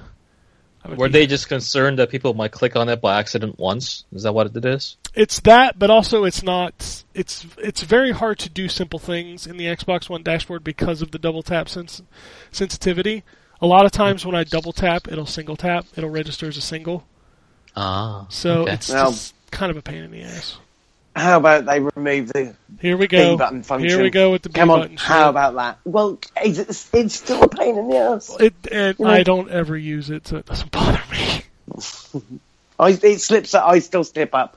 But that's because, I don't know, on the PlayStation you'd hit the circle button to back out of things, and I think that's just, bred in at this point. So the Nintendo Switch is still launching in March. But it looks like it will be without the Zelda. How credible is this rumor, you think? I've heard it from several different sources that Zelda is now listed as a June release, and it is launching first on Switch. So in case Nintendo didn't bitch slap the Wii U owners enough, now you can't play Zelda unless you buy a Switch, at least earlier.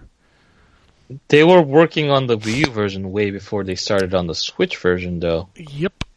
But if you don't, why would the Switch one come out earlier? Because you want to sell the new system. I mean, you're not going to sell Wii U's. Who cares? They stopped making them. So. Well, that's not what they did with Twilight Princess. That came out at the same time, right? It did, but that was a different time. Now the Wii U's been such a flop that Yeah. So if it's been such a flop, then I don't think people are gonna pick up the Wii U just to play the new Zelda game. It seems like it is. I don't know. It just seems like the risk of them not selling more Switches because of this action, prior to the other side where you just kind of aim to piss off more people than you already have, and that's a lot of people already, right? What they've done with the Wii U. So I think they should know better than to do that. They should come out at the same time. I think. I don't believe that. That seems far fetched. Well, we will see. Wouldn't be shocked to see Zelda delayed. Yeah, me neither. But yeah, it sucks. It sucks because, man, if the Switch had launched with a Mario and a Zelda, god damn. So are they saying that there's gonna be a Mario game for Switch on launch? They gotta have something, right? There's heavy rumors floating around that game is a lot further along than people realize, and that it will be ready for launch. So a game that we've known about and seen footage of, and actually was playable to the public at this year's E3 is not ready, but a game that we got 2 seconds of footage in the trailer is ready. To come out. Welcome to video games. None of this makes sense, Ken. Like I said, welcome to video games. Like the cats are chasing the dogs. I don't know, man. The rain is going up into the sky. This is weird. I'm not familiar with this reality. I'm just got a mixed give. Assassin's Creed Syndicate is the newest game to receive a PS4 Pro patch. Nice. And I've heard from different sources that it's good. And some of them say it's pretty shitty. Like, I saw some screenshots earlier today that makes it look like 16-bit pixels. What? Yeah. It's anything with Assassin's Creed, your experience may vary. So, I don't know. I like Syndicate. I don't like the shit on that game, but it's kind of funny. Speaking of Assassin's Creed, that movie's coming out in December, right? Yeah. January now. It's been pushed back, I think. Is it pushed January. back? It doesn't matter. There's only one movie in December. Let's just be fair right now. Is it a Gilmore Girls movie? Is that fucking Star Wars? Oh, okay. I don't know. Gilmore Girls movie sounds more exciting. Huh? Yeah, well, you do like Firefly, so there's no account for taste. Anyway, if you're still playing Titanfall 2, the first DLC is out this week. It's free. It's the Angel City map and some other stuff. Cool. I've just picked that up, to be fair. So it's a quality game. Yeah, single player's good. Dirt cheap, and their multiplayer is the best of the 3 big ones this year. At least in my opinion. I would say the same thing. Yep. Watch Dogs Seamless Multiplayer is now online. If you care. It wasn't before? No, it did not launch with Seamless Multiplayer enabled. Yeah, they had to delay it for some reason. Oh, okay. Xbox Games with Gold, baby. In the month of December, we're getting Sleeping Dogs Definitive Edition for the Xbox Everyone needs to play that, and now there's no excuse. And then Outlast is the second Xbox One game. Mm-hmm. And then on Xbox 360, you get Outland, which is a really cool game. That is a very cool platforming game. And then you get fucking Burnout Paradise. Oh, although I do have it, but it is at least now backwards compatible. Yes, it is. It's already available. You can already play it backwards compatible if you own it, and you will get it free in December. So December 16th is when that goes live. It's exciting. The more they add, the better that service gets. So, and finally, let's talk about the rumor. PSX is this week. Can you believe that? Is it really this week? Jesus. It's this weekend coming up. Oh my Gideon. So next week on the show, we'll basically probably have nothing to do but talk about Final Fantasy and 2 events. There's 2 events this week. PSX and the Game Awards are on Thursday night. Mm-hmm. So PSX, does that start Friday? Yeah, it starts Friday. So there's 2 rumors floating around about PSX. One of them I don't hold much credit to because it came from a bunch of crappy sources. But people are saying Last of Us 2 will be shown. The other one... Really? Yeah. The other one holds a little more water, but I still don't believe it. Marvel vs. Capcom 4. I know some people that would literally lose their minds and start throwing up if that were to be announced. So, the first thing I want to make a statement about if both of these games are announced, Sony needs to chill the fuck out. Because if you announce 2 more games on top of the 6 you announced at E3 that are still a solid year away from release, you need to stop. Nah, Sony has no chill. Let's talk about chill. 2 years ago. Where's that Shenmue? Where's that Final Fantasy 7? I'm playing it right now, actually. I have both copies. I mean, I get hype. I totally do. But let's slow down on announcements. I mean, for God's sake, Sony's running a commercial that only has 1 game that's coming out in the next 6 months. To sell the PS4, they're running a commercial that shows God of War, Horizon, Spider-Man, and what's that zombie, the other zombie game? Oh, Days Gone. Days Gone, yeah. So that's the whole commercial. Only Horizon, what's that, March? February. They didn't show like Last Guardian. Nope. Well, I guess Last Guardian footage is kind of hard to get by. Yeah, okay.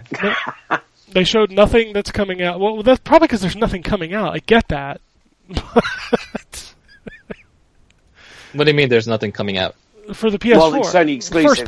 First party stuff, they don't really have anything. I mean, they just don't make a big fuss of games like World of Final Fantasy, Dragon Quest. No, I said first party.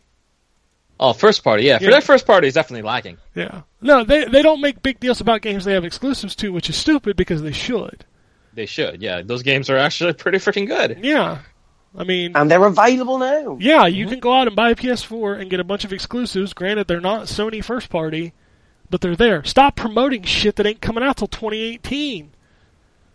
Well, most of those games are actually coming out 2017, right? Days Gone. You really believe those games are coming out in 2017? Horizon's coming out in 20. You want to bet me that Horizon's coming out in 2017? No. I said Horizon's the only one that was. Well, you were talking... Well, you would think the Spider-Man one would at least be around the time of the movie, but I can't see that happening. No way. Days Gone will be next fall, I think. Days Gone, but in regards to like God of War, that's not next year. God of War is 2018 summer at the earliest. God of War is going to take a long time. And so is Spider-Man. I say Spider-Man's going to be 2018 as well. 2017 fall for Spider-Man. Yeah. And then Days Gone probably somewhere in between. I think Days Gone is a lot further along than you give it credit for. That game has been developed for a long time. That game's probably a lot further along than I give a care for, because it just looks like another sure. post-apocalyptic zombie game. Not a lot of people are excited for Days Gone, but I feel like it's just the footage that they showed. I think the game has potential. I mean, I'll play it. I'll play anything, and I mean, I love Sam Witwer. He's been in some of the best stuff ever. But who is making that game? Oh, isn't it Santa Monica? No, not Santa Monica. Santa Monica. Benz. Yeah, Benz. Sony Benz, which they've made what? What they make? Nothing that I know of. I mean, everybody talks about Sony Ben, but I can never think of a game that they've made. Captain Google, get on it. But let's talk about Marvel Capcom 4. So these rumors popped out. Go ahead. Uncharted Vita version, I think. Okay, so garbage. Okay, got you. I kid. So they're one of the Vita port houses, kind of like Radiant Dawn was. Yeah, I think this is their first kind of original IP. Well, not original, but you know what I mean. So it worked out well for Radiant Dawn, right? The order was stellar. I'm kidding. They made all the Siphon Filter games as well. I love Siphon Filter 1, 2, and 3. You can say what you want about those games, but I liked all three of them. I like the taser. That's all I'm going to say about Siphon Filter. I liked Gabe Logan's running animation. It was the greatest thing ever. It was like a G.I. Joe. Yeah. His upper and lower half moved independently of themselves. Yes, it was so great. But let's talk about Marvel Capcom 4. Let's take it for a ride, okay? So, my first question is going to be, is Capcom really chomping at the bit to make another fighting game after Street Fighter V right now? Hell yeah, they are. Even more so than ever because Street Fighter V underperformed. Yeah, they got to throw something else out there to get that fighting game community hooked in. Hey, are they gonna be stupid and make it PlayStation exclusive? If it's gonna be at a PSX, probably. Yeah, are they gonna take you for a ride? I don't. Just because it's a PSX doesn't make it exclusive. I don't think. It doesn't have to make it exclusive, but if it's gonna be something that's shown as like a big thing, then more than likely, based on the track record for Capcom since they did the Street Fighter V, obviously their flagship title as an exclusive. Why not a smaller title? I don't know, maybe because Street Fighter V exclusively on the PlayStation 4 sold like dog shit? But that is also not just because of the fact that it was on the PS4. No, but it didn't help. The game itself was, no, obviously. I mean, it was multi-platform. But when it did come out on PC and stuff like that, it didn't, it never came out on PC, right? No, Street Fighter V's on PC. It launched day and date. Street Fighter V came on PC as well? It's crossplay between PS4 and PC. What are you talking about? Dude, I don't remember that game at all now. I'm just like, it's just been back of my mind. But anyway, let's be perfectly honest. Fighting games don't sell on PC. Okay, let's just get that out of the way. Yeah, you're right about that. But it would have sold better if it was also on the Xbox One, because just by the property of it being more available on another platform and all. But that wouldn't have made much of a dent in the whole sales number and the scale of things, because the game itself wasn't good. Like, it had so many issues. The word of mouth on that game was one of the most visceral. I mean, visceral? That's what is that wording? But anyway, it was terrible. And nobody liked that game on launch. And even after that point, it was really hard to turn the public opinion around on that game. Now it's a fully functional, fully featured fighting game that seems alright. But it's been like 7-8 months since the game's release. I don't want to see this trend continue of exclusive franchises. I don't want to see. I hated it with Rise of the Tomb Raider. I fucking hated it with Street Fighter. Exclusives in general are anti-consumer by heart. They are by design. So the design made that way. So you're forced to buy another console just to play a game that you want to play. So I agree with you wholeheartedly. And also, typically in a fighting game, the bigger the community, the better the fighting game itself thrives. Yeah. So putting it in a way where you're actively hurting your own community size and how it can potentially grow by making some deal on the side with whatever company, that's dumb. But like I can understand it for like smaller companies. Like you're not gonna see like a Blaze Blue game on Xbox anymore. No. And I totally those get games that. are niche. Yeah, because those games sell more in Japan, and Xbox One doesn't Xbox exist doesn't in Japan. sell in Japan. I'm not going to argue the King of Fighters, the Blaze Blues, the Guilty Gears, because those aren't exactly lighting up the charts. But we're talking about one of the most iconic and culturally relevant fighting games ever made. Right. Marvel vs. Capcom. And if you try to shoehorn that into it, I think this thing should come out on everything. I think it should be on PC. Too. I think it should be on Xbox One. I think it should be on PS4. Fuck, I think you should make a Switch version. If they can handle it, sure. Oh, come on. It's a fighting game. Those aren't exactly graphically intensive. Some of them are. Well, I mean, the NetherRealm games are, but that's about it. You'd be surprised. There's some differences between the PS3 and PS4 versions of Guilty Gear, for example. Well, some very notable differences. But either way, yeah, I wholeheartedly agree. I want it to be multi-platform. I want people that want to play to be able to play when they want. That's the most consumer-friendly thing to do it. But at the same time, what I'm saying is that I don't support the idea that it would be an exclusive, but I would not be surprised, is what I'm getting at. I just wonder how much more money Sony has for exclusives. Because they cost a lot of money. You basically have to pay what the other system would sell before a company will say, okay, I'm not going to put it on that system.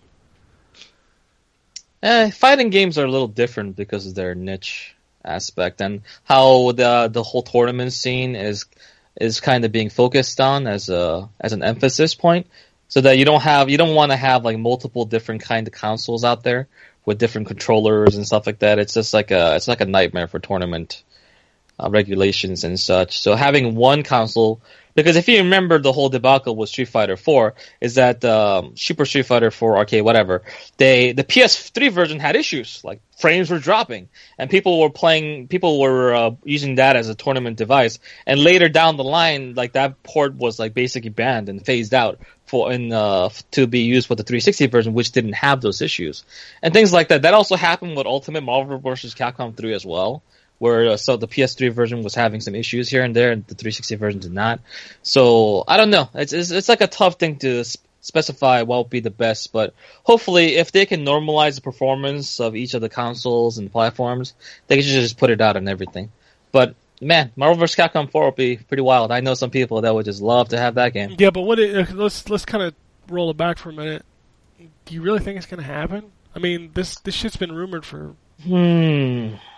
I mean, this would be a great thing, because not only obviously the licensing got sorted out somewhere, if this is happening, but does that also mean like Ultimate Marvel Capcom 3 gets relisted, and maybe like Xbox One gets it backwards compatible, and like there's so many options that are available if this is true. But my question is we've heard this rumor before. I've even seen very similar. I texted Drew pictures of the last time this was rumored, and it looked real.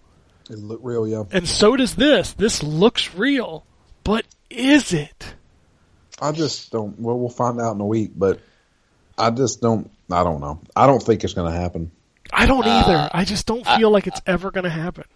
I like to believe in things that are positive, right? That might be nice to have, because I don't lose anything in believing outside of just a bit of disappointment. But if I were a betting man, if I had to put some money down on this, I would say probably not. But I certainly hope that it is true. Yeah. It's such a weird thing. It will be the biggest mistake I ever make if I purchase Marvel vs. Capcom 4. Why would it be the biggest mistake you ever made, Drew? Oh, man. Because I suck at those games. Not only that, but you made that pact that you've already broke, but, whatever. I've never bought another Capcom fighting game. Yeah, you did. What? I don't remember what it was, but we gave you shit about it on the show because you bought it. No, I've received all of them for review. There was one. I forget what it was. He said that he would never buy another Capcom fighting game, ever, after Ultimate Marvel Capcom 3. Really? Yeah. They released 2 Marvel vs. Capcom 3s in the same fucking year. Yeah, sure they did. The fuck is wrong with them? It's Capcom, baby. It's their interpretation of taking you for a ride. Ramming you up the ass. You know what? Did you not enjoy the ride? Did you not enjoy the destination of that ride? Dude, that's exactly what I said. I said that on Twitter. I said, what I said, I just got my pre-order bonus for Ultimate Marvel vs. Capcom 3. It's a Capcom labeled dildo to shove up my ass. And like that was the most retweeted tweet I'd ever had in my entire life. He was so bad about Ultimate I was so Capcom pissed. 3. I was like, are you fucking kidding me? This game released not even 4 months ago and you're already making another one? And it's coming out this year? That thing sucks because if you try to go back and play it now, since everything is delisted, like it's impossible to find your DLC characters. Because if you remember, the 2 new characters they added were DLC and you had to download them. Mm. So there was that eyeball guy and it was Schumacher Wraith right? and Jill. Yeah, I remember that. Yeah, get your names right. Schumacher Wraith. He's all up in there. Nah, I'm good, man. Tentacle. I'm not a big fan of tentacle monsters like you are. Yeah, but you watch a lot of anime. You gotta be a fan. Nah, that's the other kind of anime. It isn't he a Marvel character? Yeah, he is. Probably. I don't know. Yes, he is. Yeah. But I mean, Marvel's Capcom 4 would be exciting. They still have Ultimate Marvel vs. Capcom 3 in Evo. So I would love to see that game no longer be there because that game is too played out at this point. So yeah, a new game, new tournament scene for that game with all the new characters and nonsensical infinite combos that'll surely have would be great. You know what? I just want my curly mustache back. Yeah. I'll play some fucking Marvel. I don't care where it's at. I don't care what it is. I don't want it to be exclusive, but it doesn't matter. I own them all. So wherever it comes out, I'll play it. If it's real, I'll squee. I'm not gonna lie. I love those games. I'll watch some IFC Yipes stream. I just don't care. Like, if it's fake, it's fake. If it's real, cool. Yeah, that's how it goes. Truthfully, you know what I want to see at PSX? What? That fucking Crash Bandicoot remake. I just want to see it. I want to see what it is. No, that is real. So eventually we'll see it. Yeah, it might be here. I want to see that. I mean, come on, Sony. You're showing me games from 2 years away. You can show me Crash. You seem to have an issue with the way Sony's handling their conference. I have very much an issue of them showing me games that I'm not going to play. You know, we've gotten past that. It got really good. Both of them were doing it properly.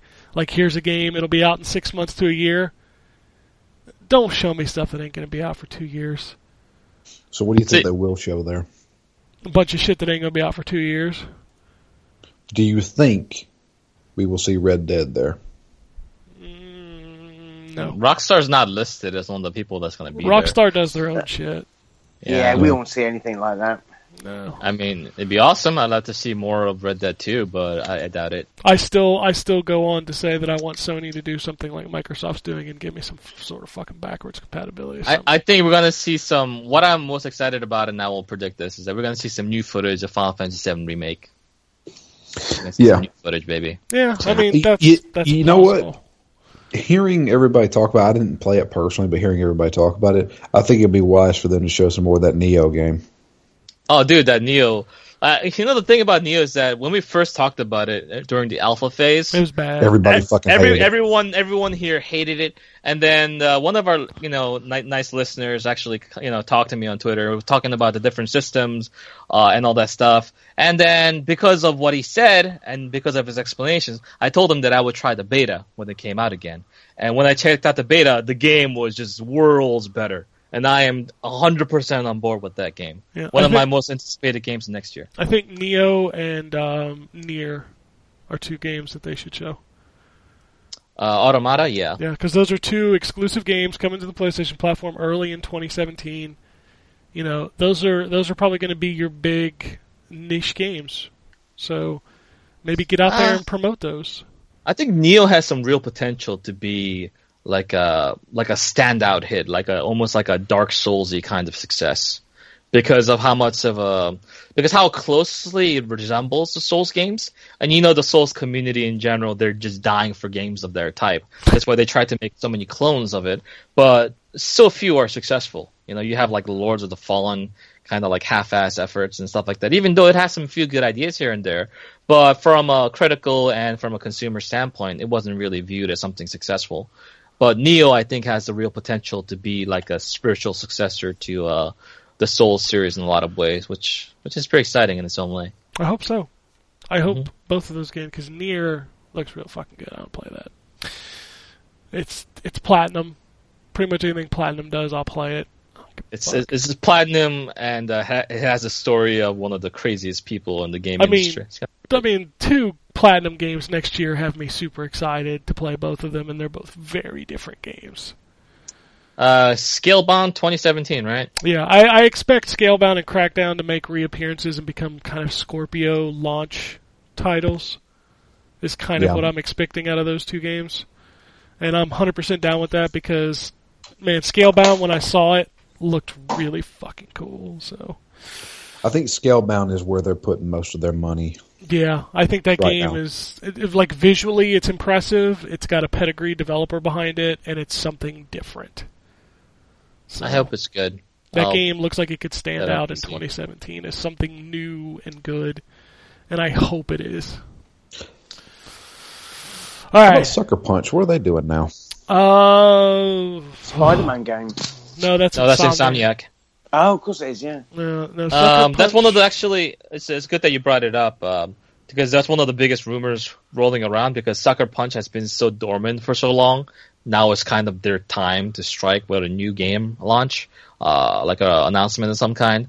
And they don't know what they're gonna do. Like, Sucker Punch has a lot of IPs under their belt that could be promising. I've loved almost every game they've made, so I will play whatever they make. Yeah. One of the things about what they did... You think they'll make another Infamous game? No, I think they're kind of done with that right now. I think they either revisit Sly or they do something new. I don't know how well Sly would be. Like, it doesn't. It doesn't make sense from a fiscal standpoint. No, so I don't not think at all. that's the thing. Another Infamous game seems very easy to do, right? Yeah, but I just don't. I want something new from them. There's been 5 or 4 Infamous games, and I'm just kind of done with that series. They're good, but I don't need another one. I always get them and Insomniac mixed up. Who made Fuse? That was Insomniac. Okay. Insomniac is easy to pinpoint because they're the only ones that have ever made games for other systems. So if it was on Xbox anytime or Nintendo, it was Insomniac. Sucker Punch has been Sony exclusive since PlayStation 3 or 2, I want to say. Yeah, 2, I believe, because that's where the Sly games came from. Yeah, so they've been PlayStation exclusive since then. And Insomniac has made games for Xbox. Obviously Sunset Overdrive, Song of the Deep, Fuse. Those are all Insomniac joints. So. The last game that they put out was in 2014 for Infamous First Light, which was a while ago. So, it's almost been 3 years since their last game. It's about time for them to. I mean, they haven't been disbanded or anything that I know of. Right? No, they're still around. They're just not. They haven't announced it yet. Yeah, they did the patches, the pro patches for Infamous Second Son and First Light. That's true. So, and I heard those patches are actually really well done. They're really good patches. Like Insomniac's Sucker Punch, a great developer. They really are. Okay, so I would wager that we're gonna hear something from Sucker Punch at PSX. I'll play whatever they make. Okay. I like them. They're kind of like Insomniac in the same way. Like anything Insomniac makes, I'll play it. They usually make fun games. Hotful Boyfriend 3. Well, I'll play it. It's Sucker Punch. Now with superpowers, like the pigeons have superpowers. That's actually a really good idea. I'd play that. I'd play that in RP. All right, let's dig into this email I got from Mookie. I think it's the only one that something else just came in. Is this another email for us? No. Okay, so we have one email from Mookie. It's a long one. It's mostly just conversation. I don't know if there's a question in here.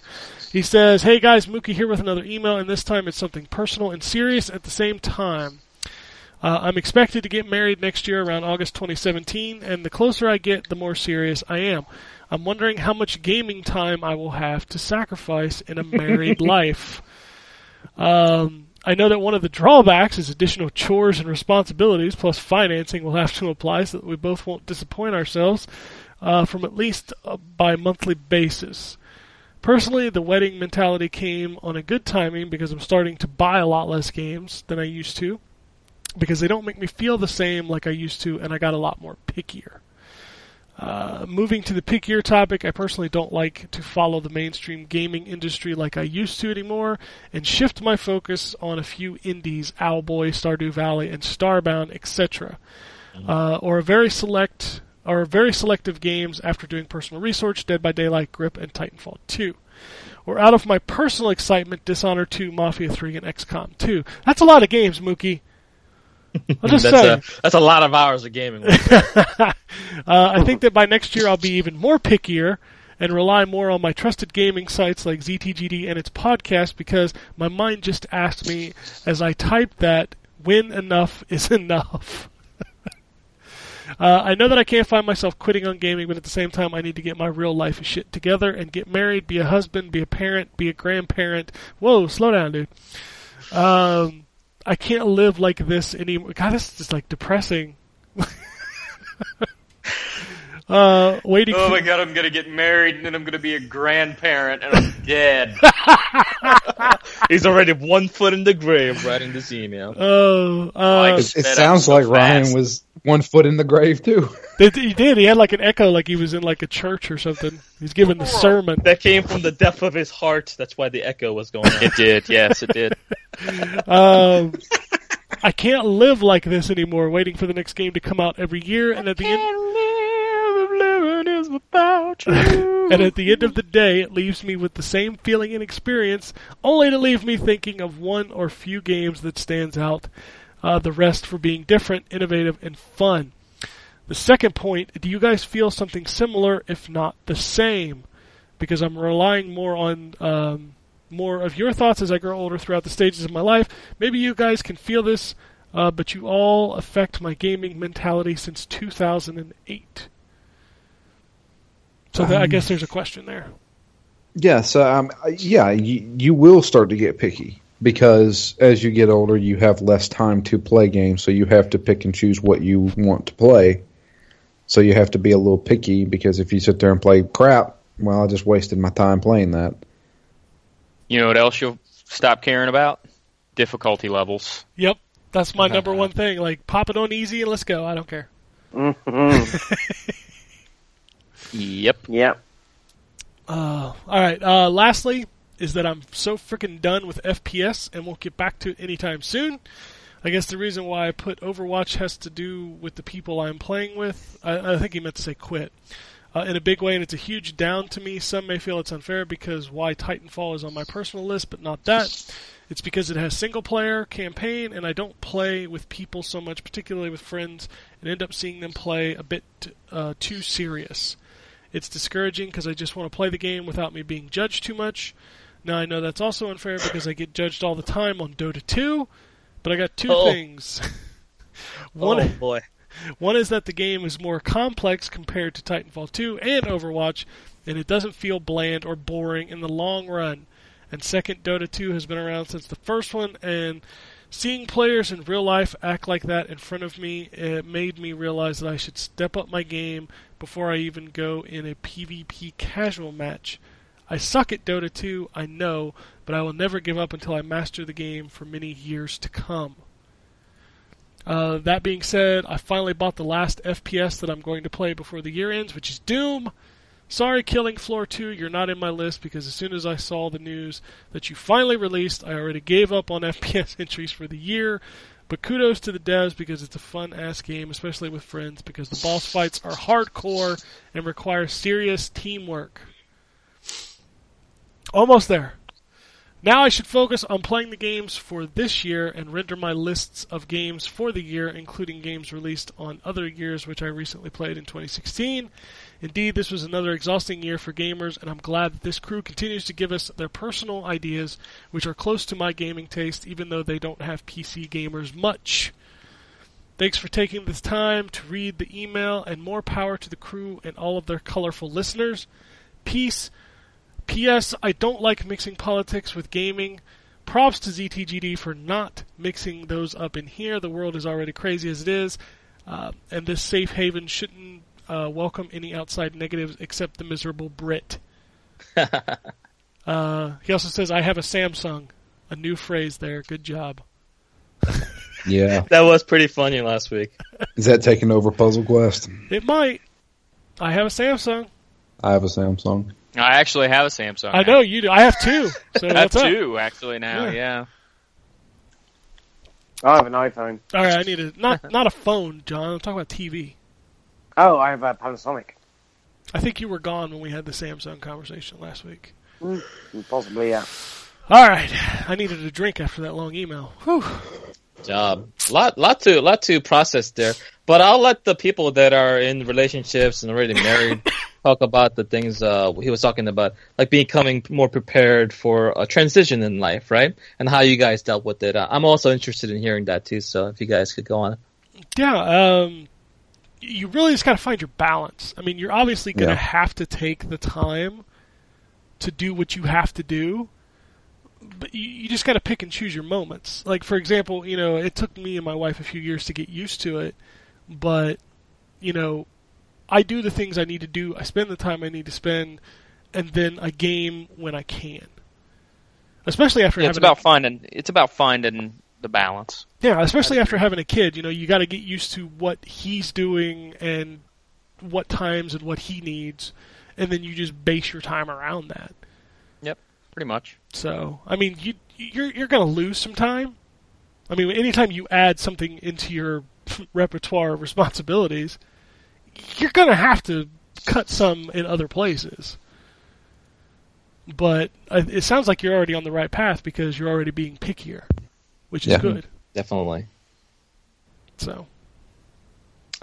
Or just not sleep anymore. Yeah, you can just not sleep. That's fine. Except when you have kids, Drew. That's you got to get it when you can. Yeah. Because if you don't, they're just gonna own you. They're gonna own your life anyway. But just saying.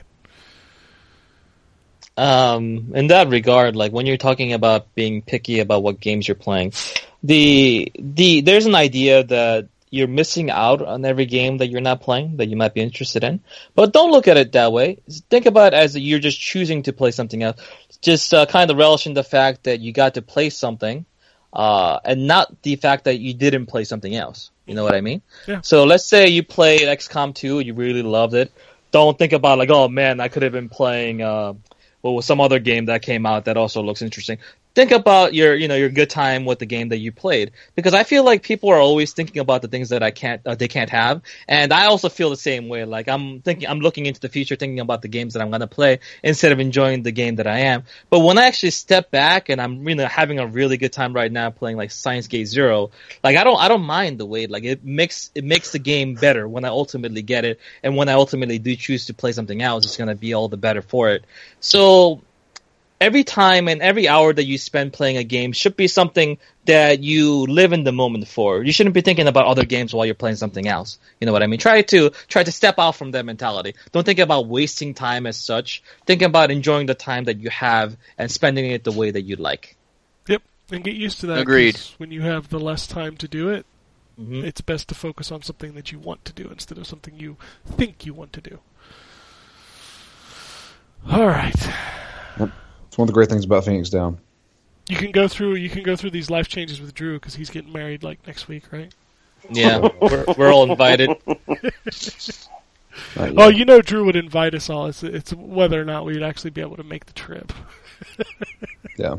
To where, like Georgia or something? Well, like that? he's not going to go anywhere to get married. He's going to stay in his hometown. I don't know. Maybe he has a destination wedding planned. I don't know, man. Damn. No, he's going to do it right there in the good old heart of Georgia. You notice he's not denying it anymore. There? Should I wear like a bulletproof vest or something? Am I in danger if I go to Georgia? I don't know how it works over there. Nah, just say y'all a lot and you'd be good. Y'all. I gotta practice in front of a mirror to make it sound more natural. I can't say it properly yet. What if I get like a farmer hat and then put a piece of straw in my mouth? Am I good? Sure. Can you ship me a pair of like overalls that I can wear with some plaid shirt? You know what? If you ship those to him, please do it. I just want to see that. That'd be the greatest thing ever. I can't imagine myself in the overalls. Okay, that's pretty funny. All right, Twitter time. This first set of tweets comes in from Anthony. He says, I finished Watch Dogs 2 and it's weird, but it's the first time I felt combat was out of place entirely in a game. Guns blazing only get you killed anyway, but its stealth isn't great, so the gameplay loop is literally controlling an RC car. As someone who really enjoyed Watch Dogs 1, it felt more about style than substance, but those end missions are fucking amazing. Yeah, that game is weird like that because shooting is not the way you want to play that game. You want to upgrade and get call the police and the gangs on people because that makes stuff a lot easier. It also sounds like shooting and killing people in general seems out of character for the person as well. Yeah, that's why they give you a taser gun to start. Okay, and you have that all the time. So it kind of reminds me of the whole Tomb Raider thing back when we were talking about that game, about how she struggles with killing like a deer and then has like these moments where she kills the first person. And then the next scene, she does like a fatality on some people, shooting like 40 AK shots into a guy's face at point blank. And you're like, there's a bit of a disconnect between the moments here. There was, I totally got that whenever I was playing it the first time. She was like, I'm so sorry. And then all of a sudden I unlock a execution move for a machine gun where I start at the legs and hold the gun all the way up their fucking torso. And I'm like, Jesus Christ. Some Mortal Kombat shit there. You know what makes me laugh about this stuff, and I totally get it, is that I just don't care. Like, it's a video game. And like I see people having like 4-hour conversations about like narrative dissonance or whatever. And it's like, I don't fucking care. If I shot a guy, like, I have no emotion if I shoot a dude with an Uzi in the face in a video game. Like, I just don't care. But hasn't there some points at time, like, let's say you're playing something with a really big emphasis on storytelling or something like that, where you invested in the character enough that you're not sure whether you want to pull the trigger or not? Doesn't that sound more interesting than just complete and utter indifference?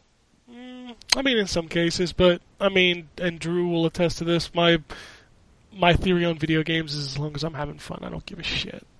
Yeah. I don't care what I'm doing. I don't care if I'm shooting zombies in the face or mowing the grass.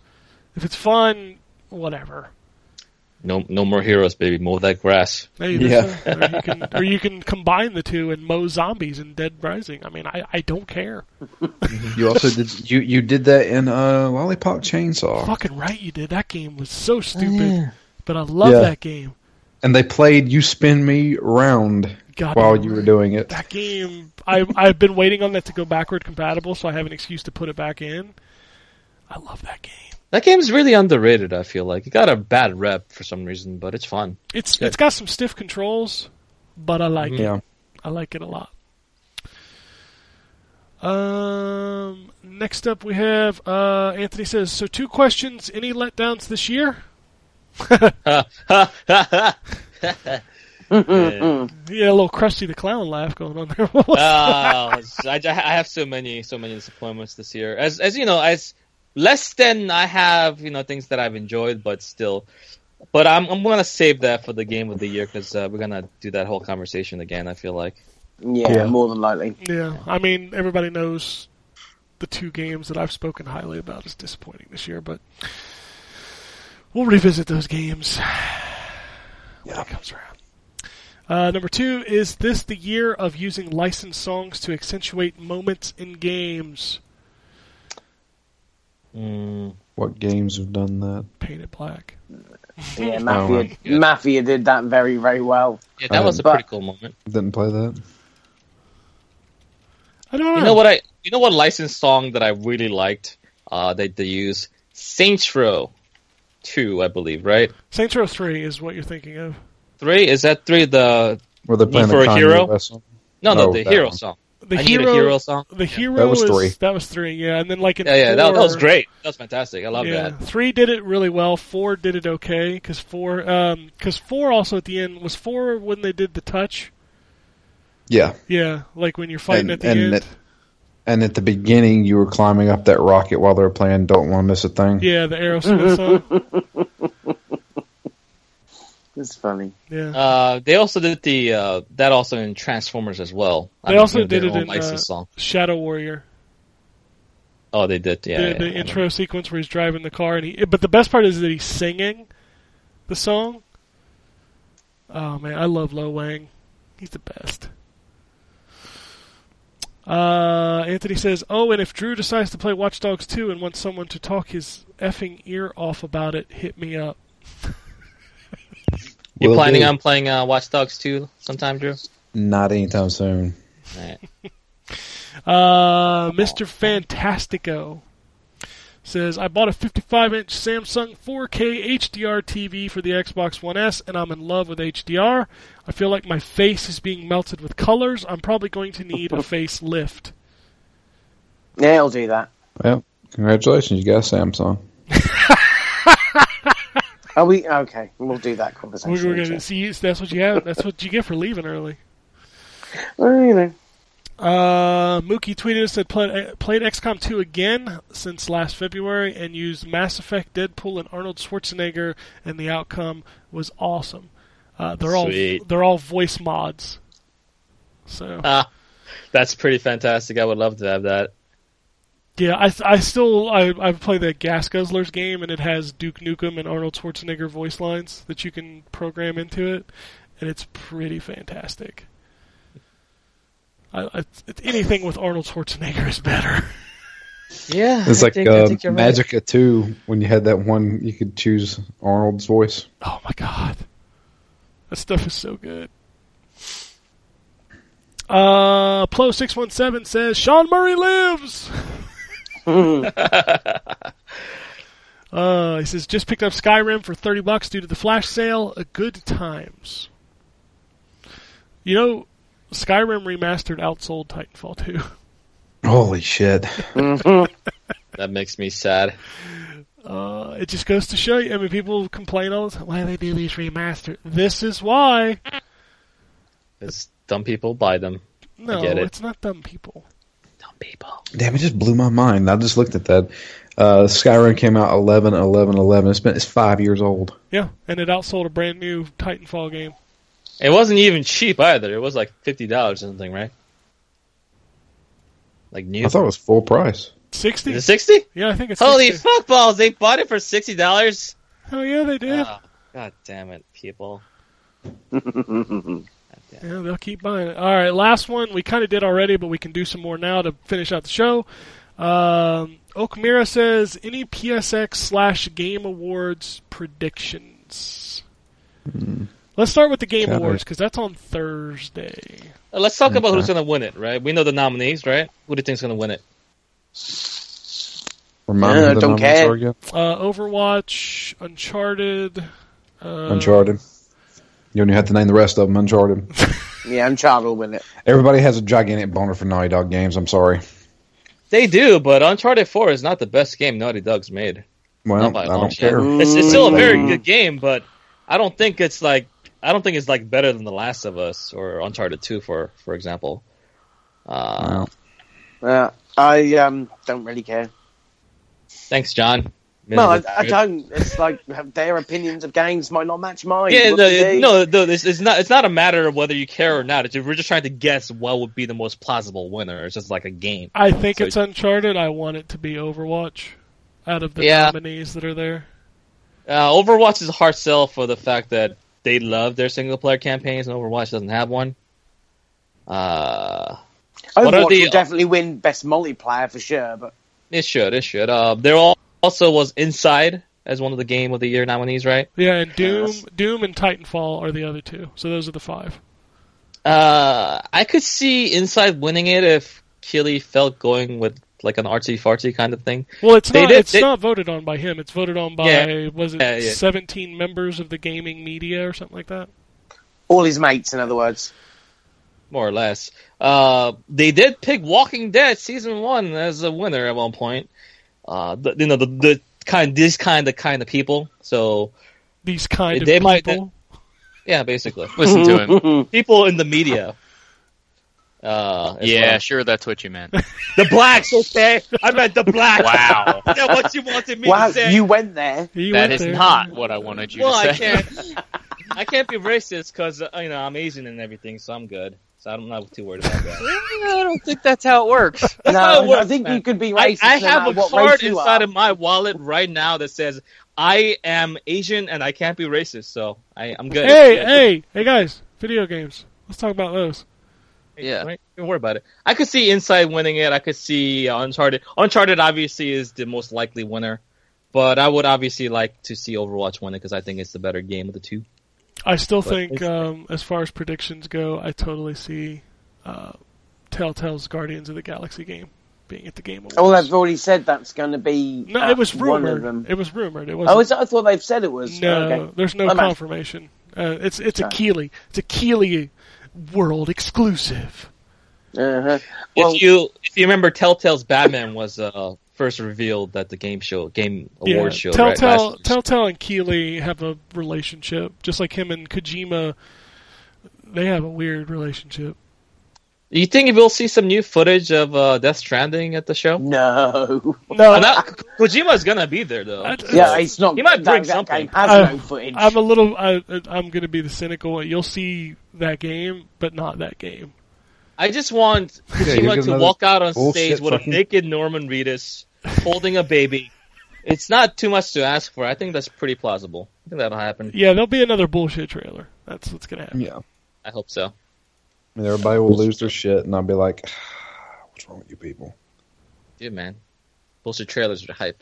What are you talking about? It's the best game ever. Entertainment. He's coming back this year to get his Lifetime Achievement Award he wasn't allowed to have last year. Yeah. That ought to be pretty good. He's going to get a standing ovation and a half. I love Kojima, but I really think Death Stranding just... It's such bullshit at this point. It's not even a game. We'll see it in 2026, okay? I'm calling Kojima's bullshit at this point. You know, I've been there through Metal Gear. We should have pulled it a long time ago. I know, I've been there through Metal Gear. I made it through, but you know what, Hideo, I'm done with your shit. Okay? Are you done? Are you not going to play Death Stranding when it comes out? I said I was done with his bullshit. I didn't say I was done with his games. That's what I thought. Yeah. So it's like an abusive relationship. Yeah, of course. So other... You talk a lot of shit, but you go for it. Yeah. Any other predictions for the Game Awards? We talked about the Sucker Punch thing, right? And yep. Maybe a Marvel vs. Capcom 4. That seems unlikely, but I hope so. It was, if I remember, there wasn't that much last year other than the Telltale stuff. There wasn't anything that was mind-blowing, was there? Was it, am I mistaken, or was Bloodborne first showed off at the Game Awards? Don't think so. The DLC was. I know for a fact the DLC was. As Maybe was Skyrim. Or was Dark Souls shown then? Dark Souls 3. Dark Souls was E3. It was E3. Okay. Was it? Okay. There was something... I think Bloodborne might have been revealed at the Game Awards show. And Miyazaki's working on something. Yeah. I don't think it'll be like a Bloodborne 2 or anything like that, but we might get like a Dark Souls 3 DLC preview. He's making an Xbox One exclusive Souls game now. He's trading back and forth.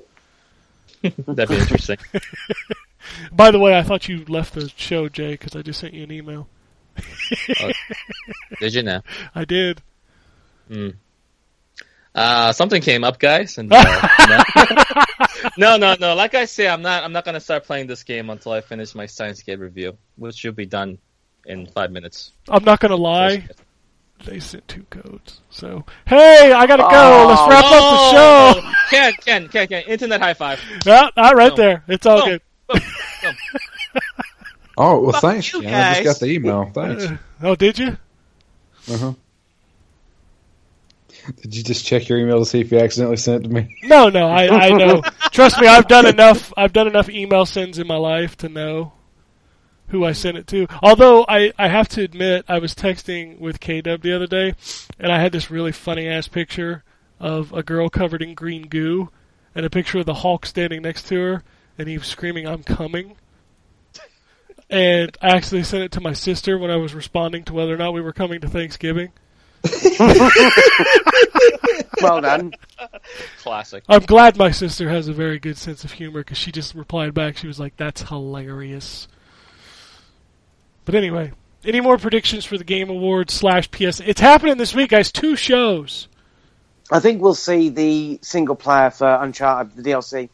I think that's going to happen. But they're launching the Horde mode. Wouldn't they show that instead? Well, they've already announced that. I think we'll see something of the single player. That seems like a story DLC. What you're saying, right? Yeah, because the season pass came out with it, and there's nothing come of that because all the multiplayer stuff has been free. So, I mean, you're talking about when did that come out? April, early May. So it's about time we saw single player stuff of that. I think we'll see it. Everyone here basically played that game, right? So there's no spoiler. Wombat, did you beat Uncharted? I did not. No. Okay, so no. Okay. Okay. Nothing spoilery, but the way that game ends, there's a lot of potential for story content to continue there. There is with particular characters, so exactly. I think I know where it's going to go. We'll obviously wait and see, but I think we'll see something because, again, they've certainly announced the. Okay. Horde stuff. I was going to say you lost your train of thought. Yeah, I'm always losing my train of thought. It's old age. They've certainly already announced the Horde stuff, but I think people who have bought into that season pass will probably want to know something. That's the other. Just to go back to what Mookie was talking about earlier. That's the other thing you got to look out for. That's what. Yeah. Old age. Let John be your guide on that one. What? What? What's going on? Man, I'm really trying to think. Like, Sony has already blown their load so much on what they're showing for the next, how many ever years. Like, at some point you've got to slow down and... No, never. No chill, man. Like I said, no breaks, no chill. They're going to just keep announcing new things because that's what really kind of gets people's gears turning. You know what? Kind of like the anticipation for the future. I'm sorry, but I will say this every time until it happens. I still want some kind of backward compatibility. I just want it. I want it. At the minimum, give me my PS1 collection back. Like, how hard could it possibly be to emulate PS1 discs and digital games on the PS4? No, I agree, but I don't think that's going to happen. We'd have seen something by now, but surely. I mean, use the power of the PS4 Pro. It needs that extra power to emulate this immaculate PlayStation 1 game. If you have a PS4 Pro, you can play PS1 games digitally. Oh, cool. No, I think they've gone around the whole backwards compatibility. Sony is no longer into that idea anymore. They were for a while in PS3 era, but that pisses me off because I love that about Xbox One. I mean, granted, I'm one of those people that, like, when they put one up, I'll install it and play it for 20 minutes. But you know what? I don't care. I have it. It's there. Well, I wouldn't have been able to be on Phoenix Down if it wasn't for backwards compatibility. Yeah. I don't know. I really want my library.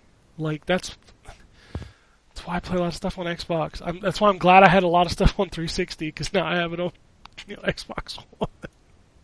Yep, I still have my PS3 for those some of those PS2 classics and PS3 games, because I don't have backwards compatibility on my PS4. That's probably just how it's going to be. I'm not going to disconnect my PS3 anytime soon because I want to play those PS2 and PS3 games. What's going to suck is when PS5 comes out. That's a topic for another couple of years from now. If it's not backwards compatible, it's like... they've got to at this point. There'd be too many people get upset, wouldn't they? Well, the thing about it is that the architecture of the PS4 allows for easier backwards compatibility because of the way it's programmed. So it's basically a glorified PC for both the Xbox One and the PS4. So it would not be difficult for them to put backwards compatibility towards PS4 games. But for things like, let's say, PS3, PS2, and PS1 is a different matter. But like Ken said, PS4 emulation in particular is entirely software. It's been done before, and it's almost like 99% compatible. But at the same time, it's just a matter of reading those discs that you actually put in. So if you can actually tie in your digital codes and then make them playable on your PS5 or whatever, that ought to be easy enough. But it's just, people ask for backwards compatibility all the time, and then when they give it to them, sometimes they don't appreciate it as much. Kind of like the whole thing with the Wii and the Wii U. They have backwards compatibility. People didn't give a fuck. They just said, you don't have the games now. So I don't know. It's a difficult thing it's a difficult thing to say and quantify how people really do want it in the majority sense of the way. I'm just shocked after the uproar that happened after Sony took it out of the PS3. When they removed PS2 compatibility with newer PS3 models, like, people lost their shit. It was a sad day when I had to trade in my OG PS3 because it broke and I no longer had PS2 compatibility. That was the ugliest console ever made. Ooh. The OG PS3, that thing was fucking just awful. I don't even remember what it looks like. I have my PS3 Slim now. Yeah, that PS3, the original, was just big and fat and round and just it was not a good console. I remember. It has very like elliptical kind of shapes. Spider-Man ass writing on the front of it. Now, the only thing that was cool about it is it had like 6,000 input slots in it. If you remember that, like it had like 4,000 different card readers in the front of it. Yeah, I remember those. None of them were used ever. Nope. All big waste of space. All right, we got one last tweet. It comes from Anthony. He says, hope you guys had a great fat day. P.S. Every day for me is a fat day. This is true. Speaking of which, I'm real hungry, so we need to wrap this up. I was able to upgrade my Xbox One to an Xbox One S for just $5 out of pocket. Nice. You, sir, have a good deal. Mm-hmm. But that's it. If you want to shoot us an email, send them to podcasts@ztgd.com. If you want to tweet at us, you can tweet at N4G Podcast. If you want to follow us individually, John is at John WUK, Drew is at DML Fury, Jay is at Badusai J, and Ryan is at R Wombold. You can follow me and the site at ZTGD, and of course, check out Phoenix Down every week. Mass Effect wraps up this week, followed by Danganronpa. Danganronpa 2, baby. In December. Coming up. Mm-hmm. So, there you go. There's all the news you can use. We'll have a fun time next week discussing PSX and the Game Awards. And then we'll start talking about the best of 2016 in the next few weeks. God. I know, right? 1 month left. 30 days. 30 days, boys. 30 days. Indeedy. Which means you got less than a month before Christmas. So hopefully you got some of your shopping done, if not all of it. Well, it's been Black Friday. We get that now, so you know, Jesus. I went out yesterday. Nobody shopping. It's very empty.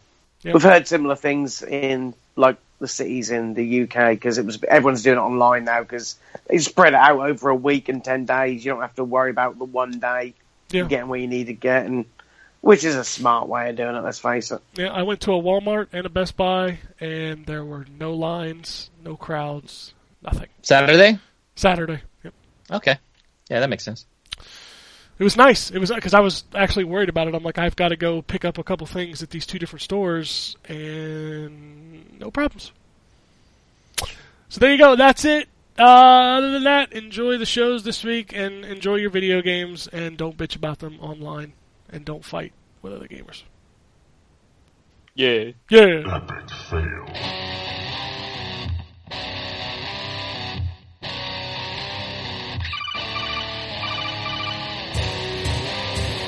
Welcome to the N4G Podcast.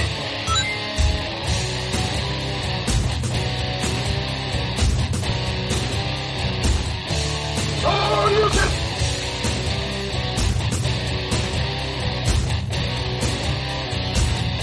It's me, Mario.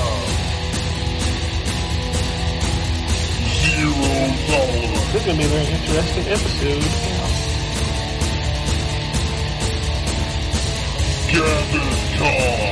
Greetings, programs. I got lost trying to find my way to the secret underground N4G Radio lair. The Wombat. And I always live in angry. Killer Wolverine.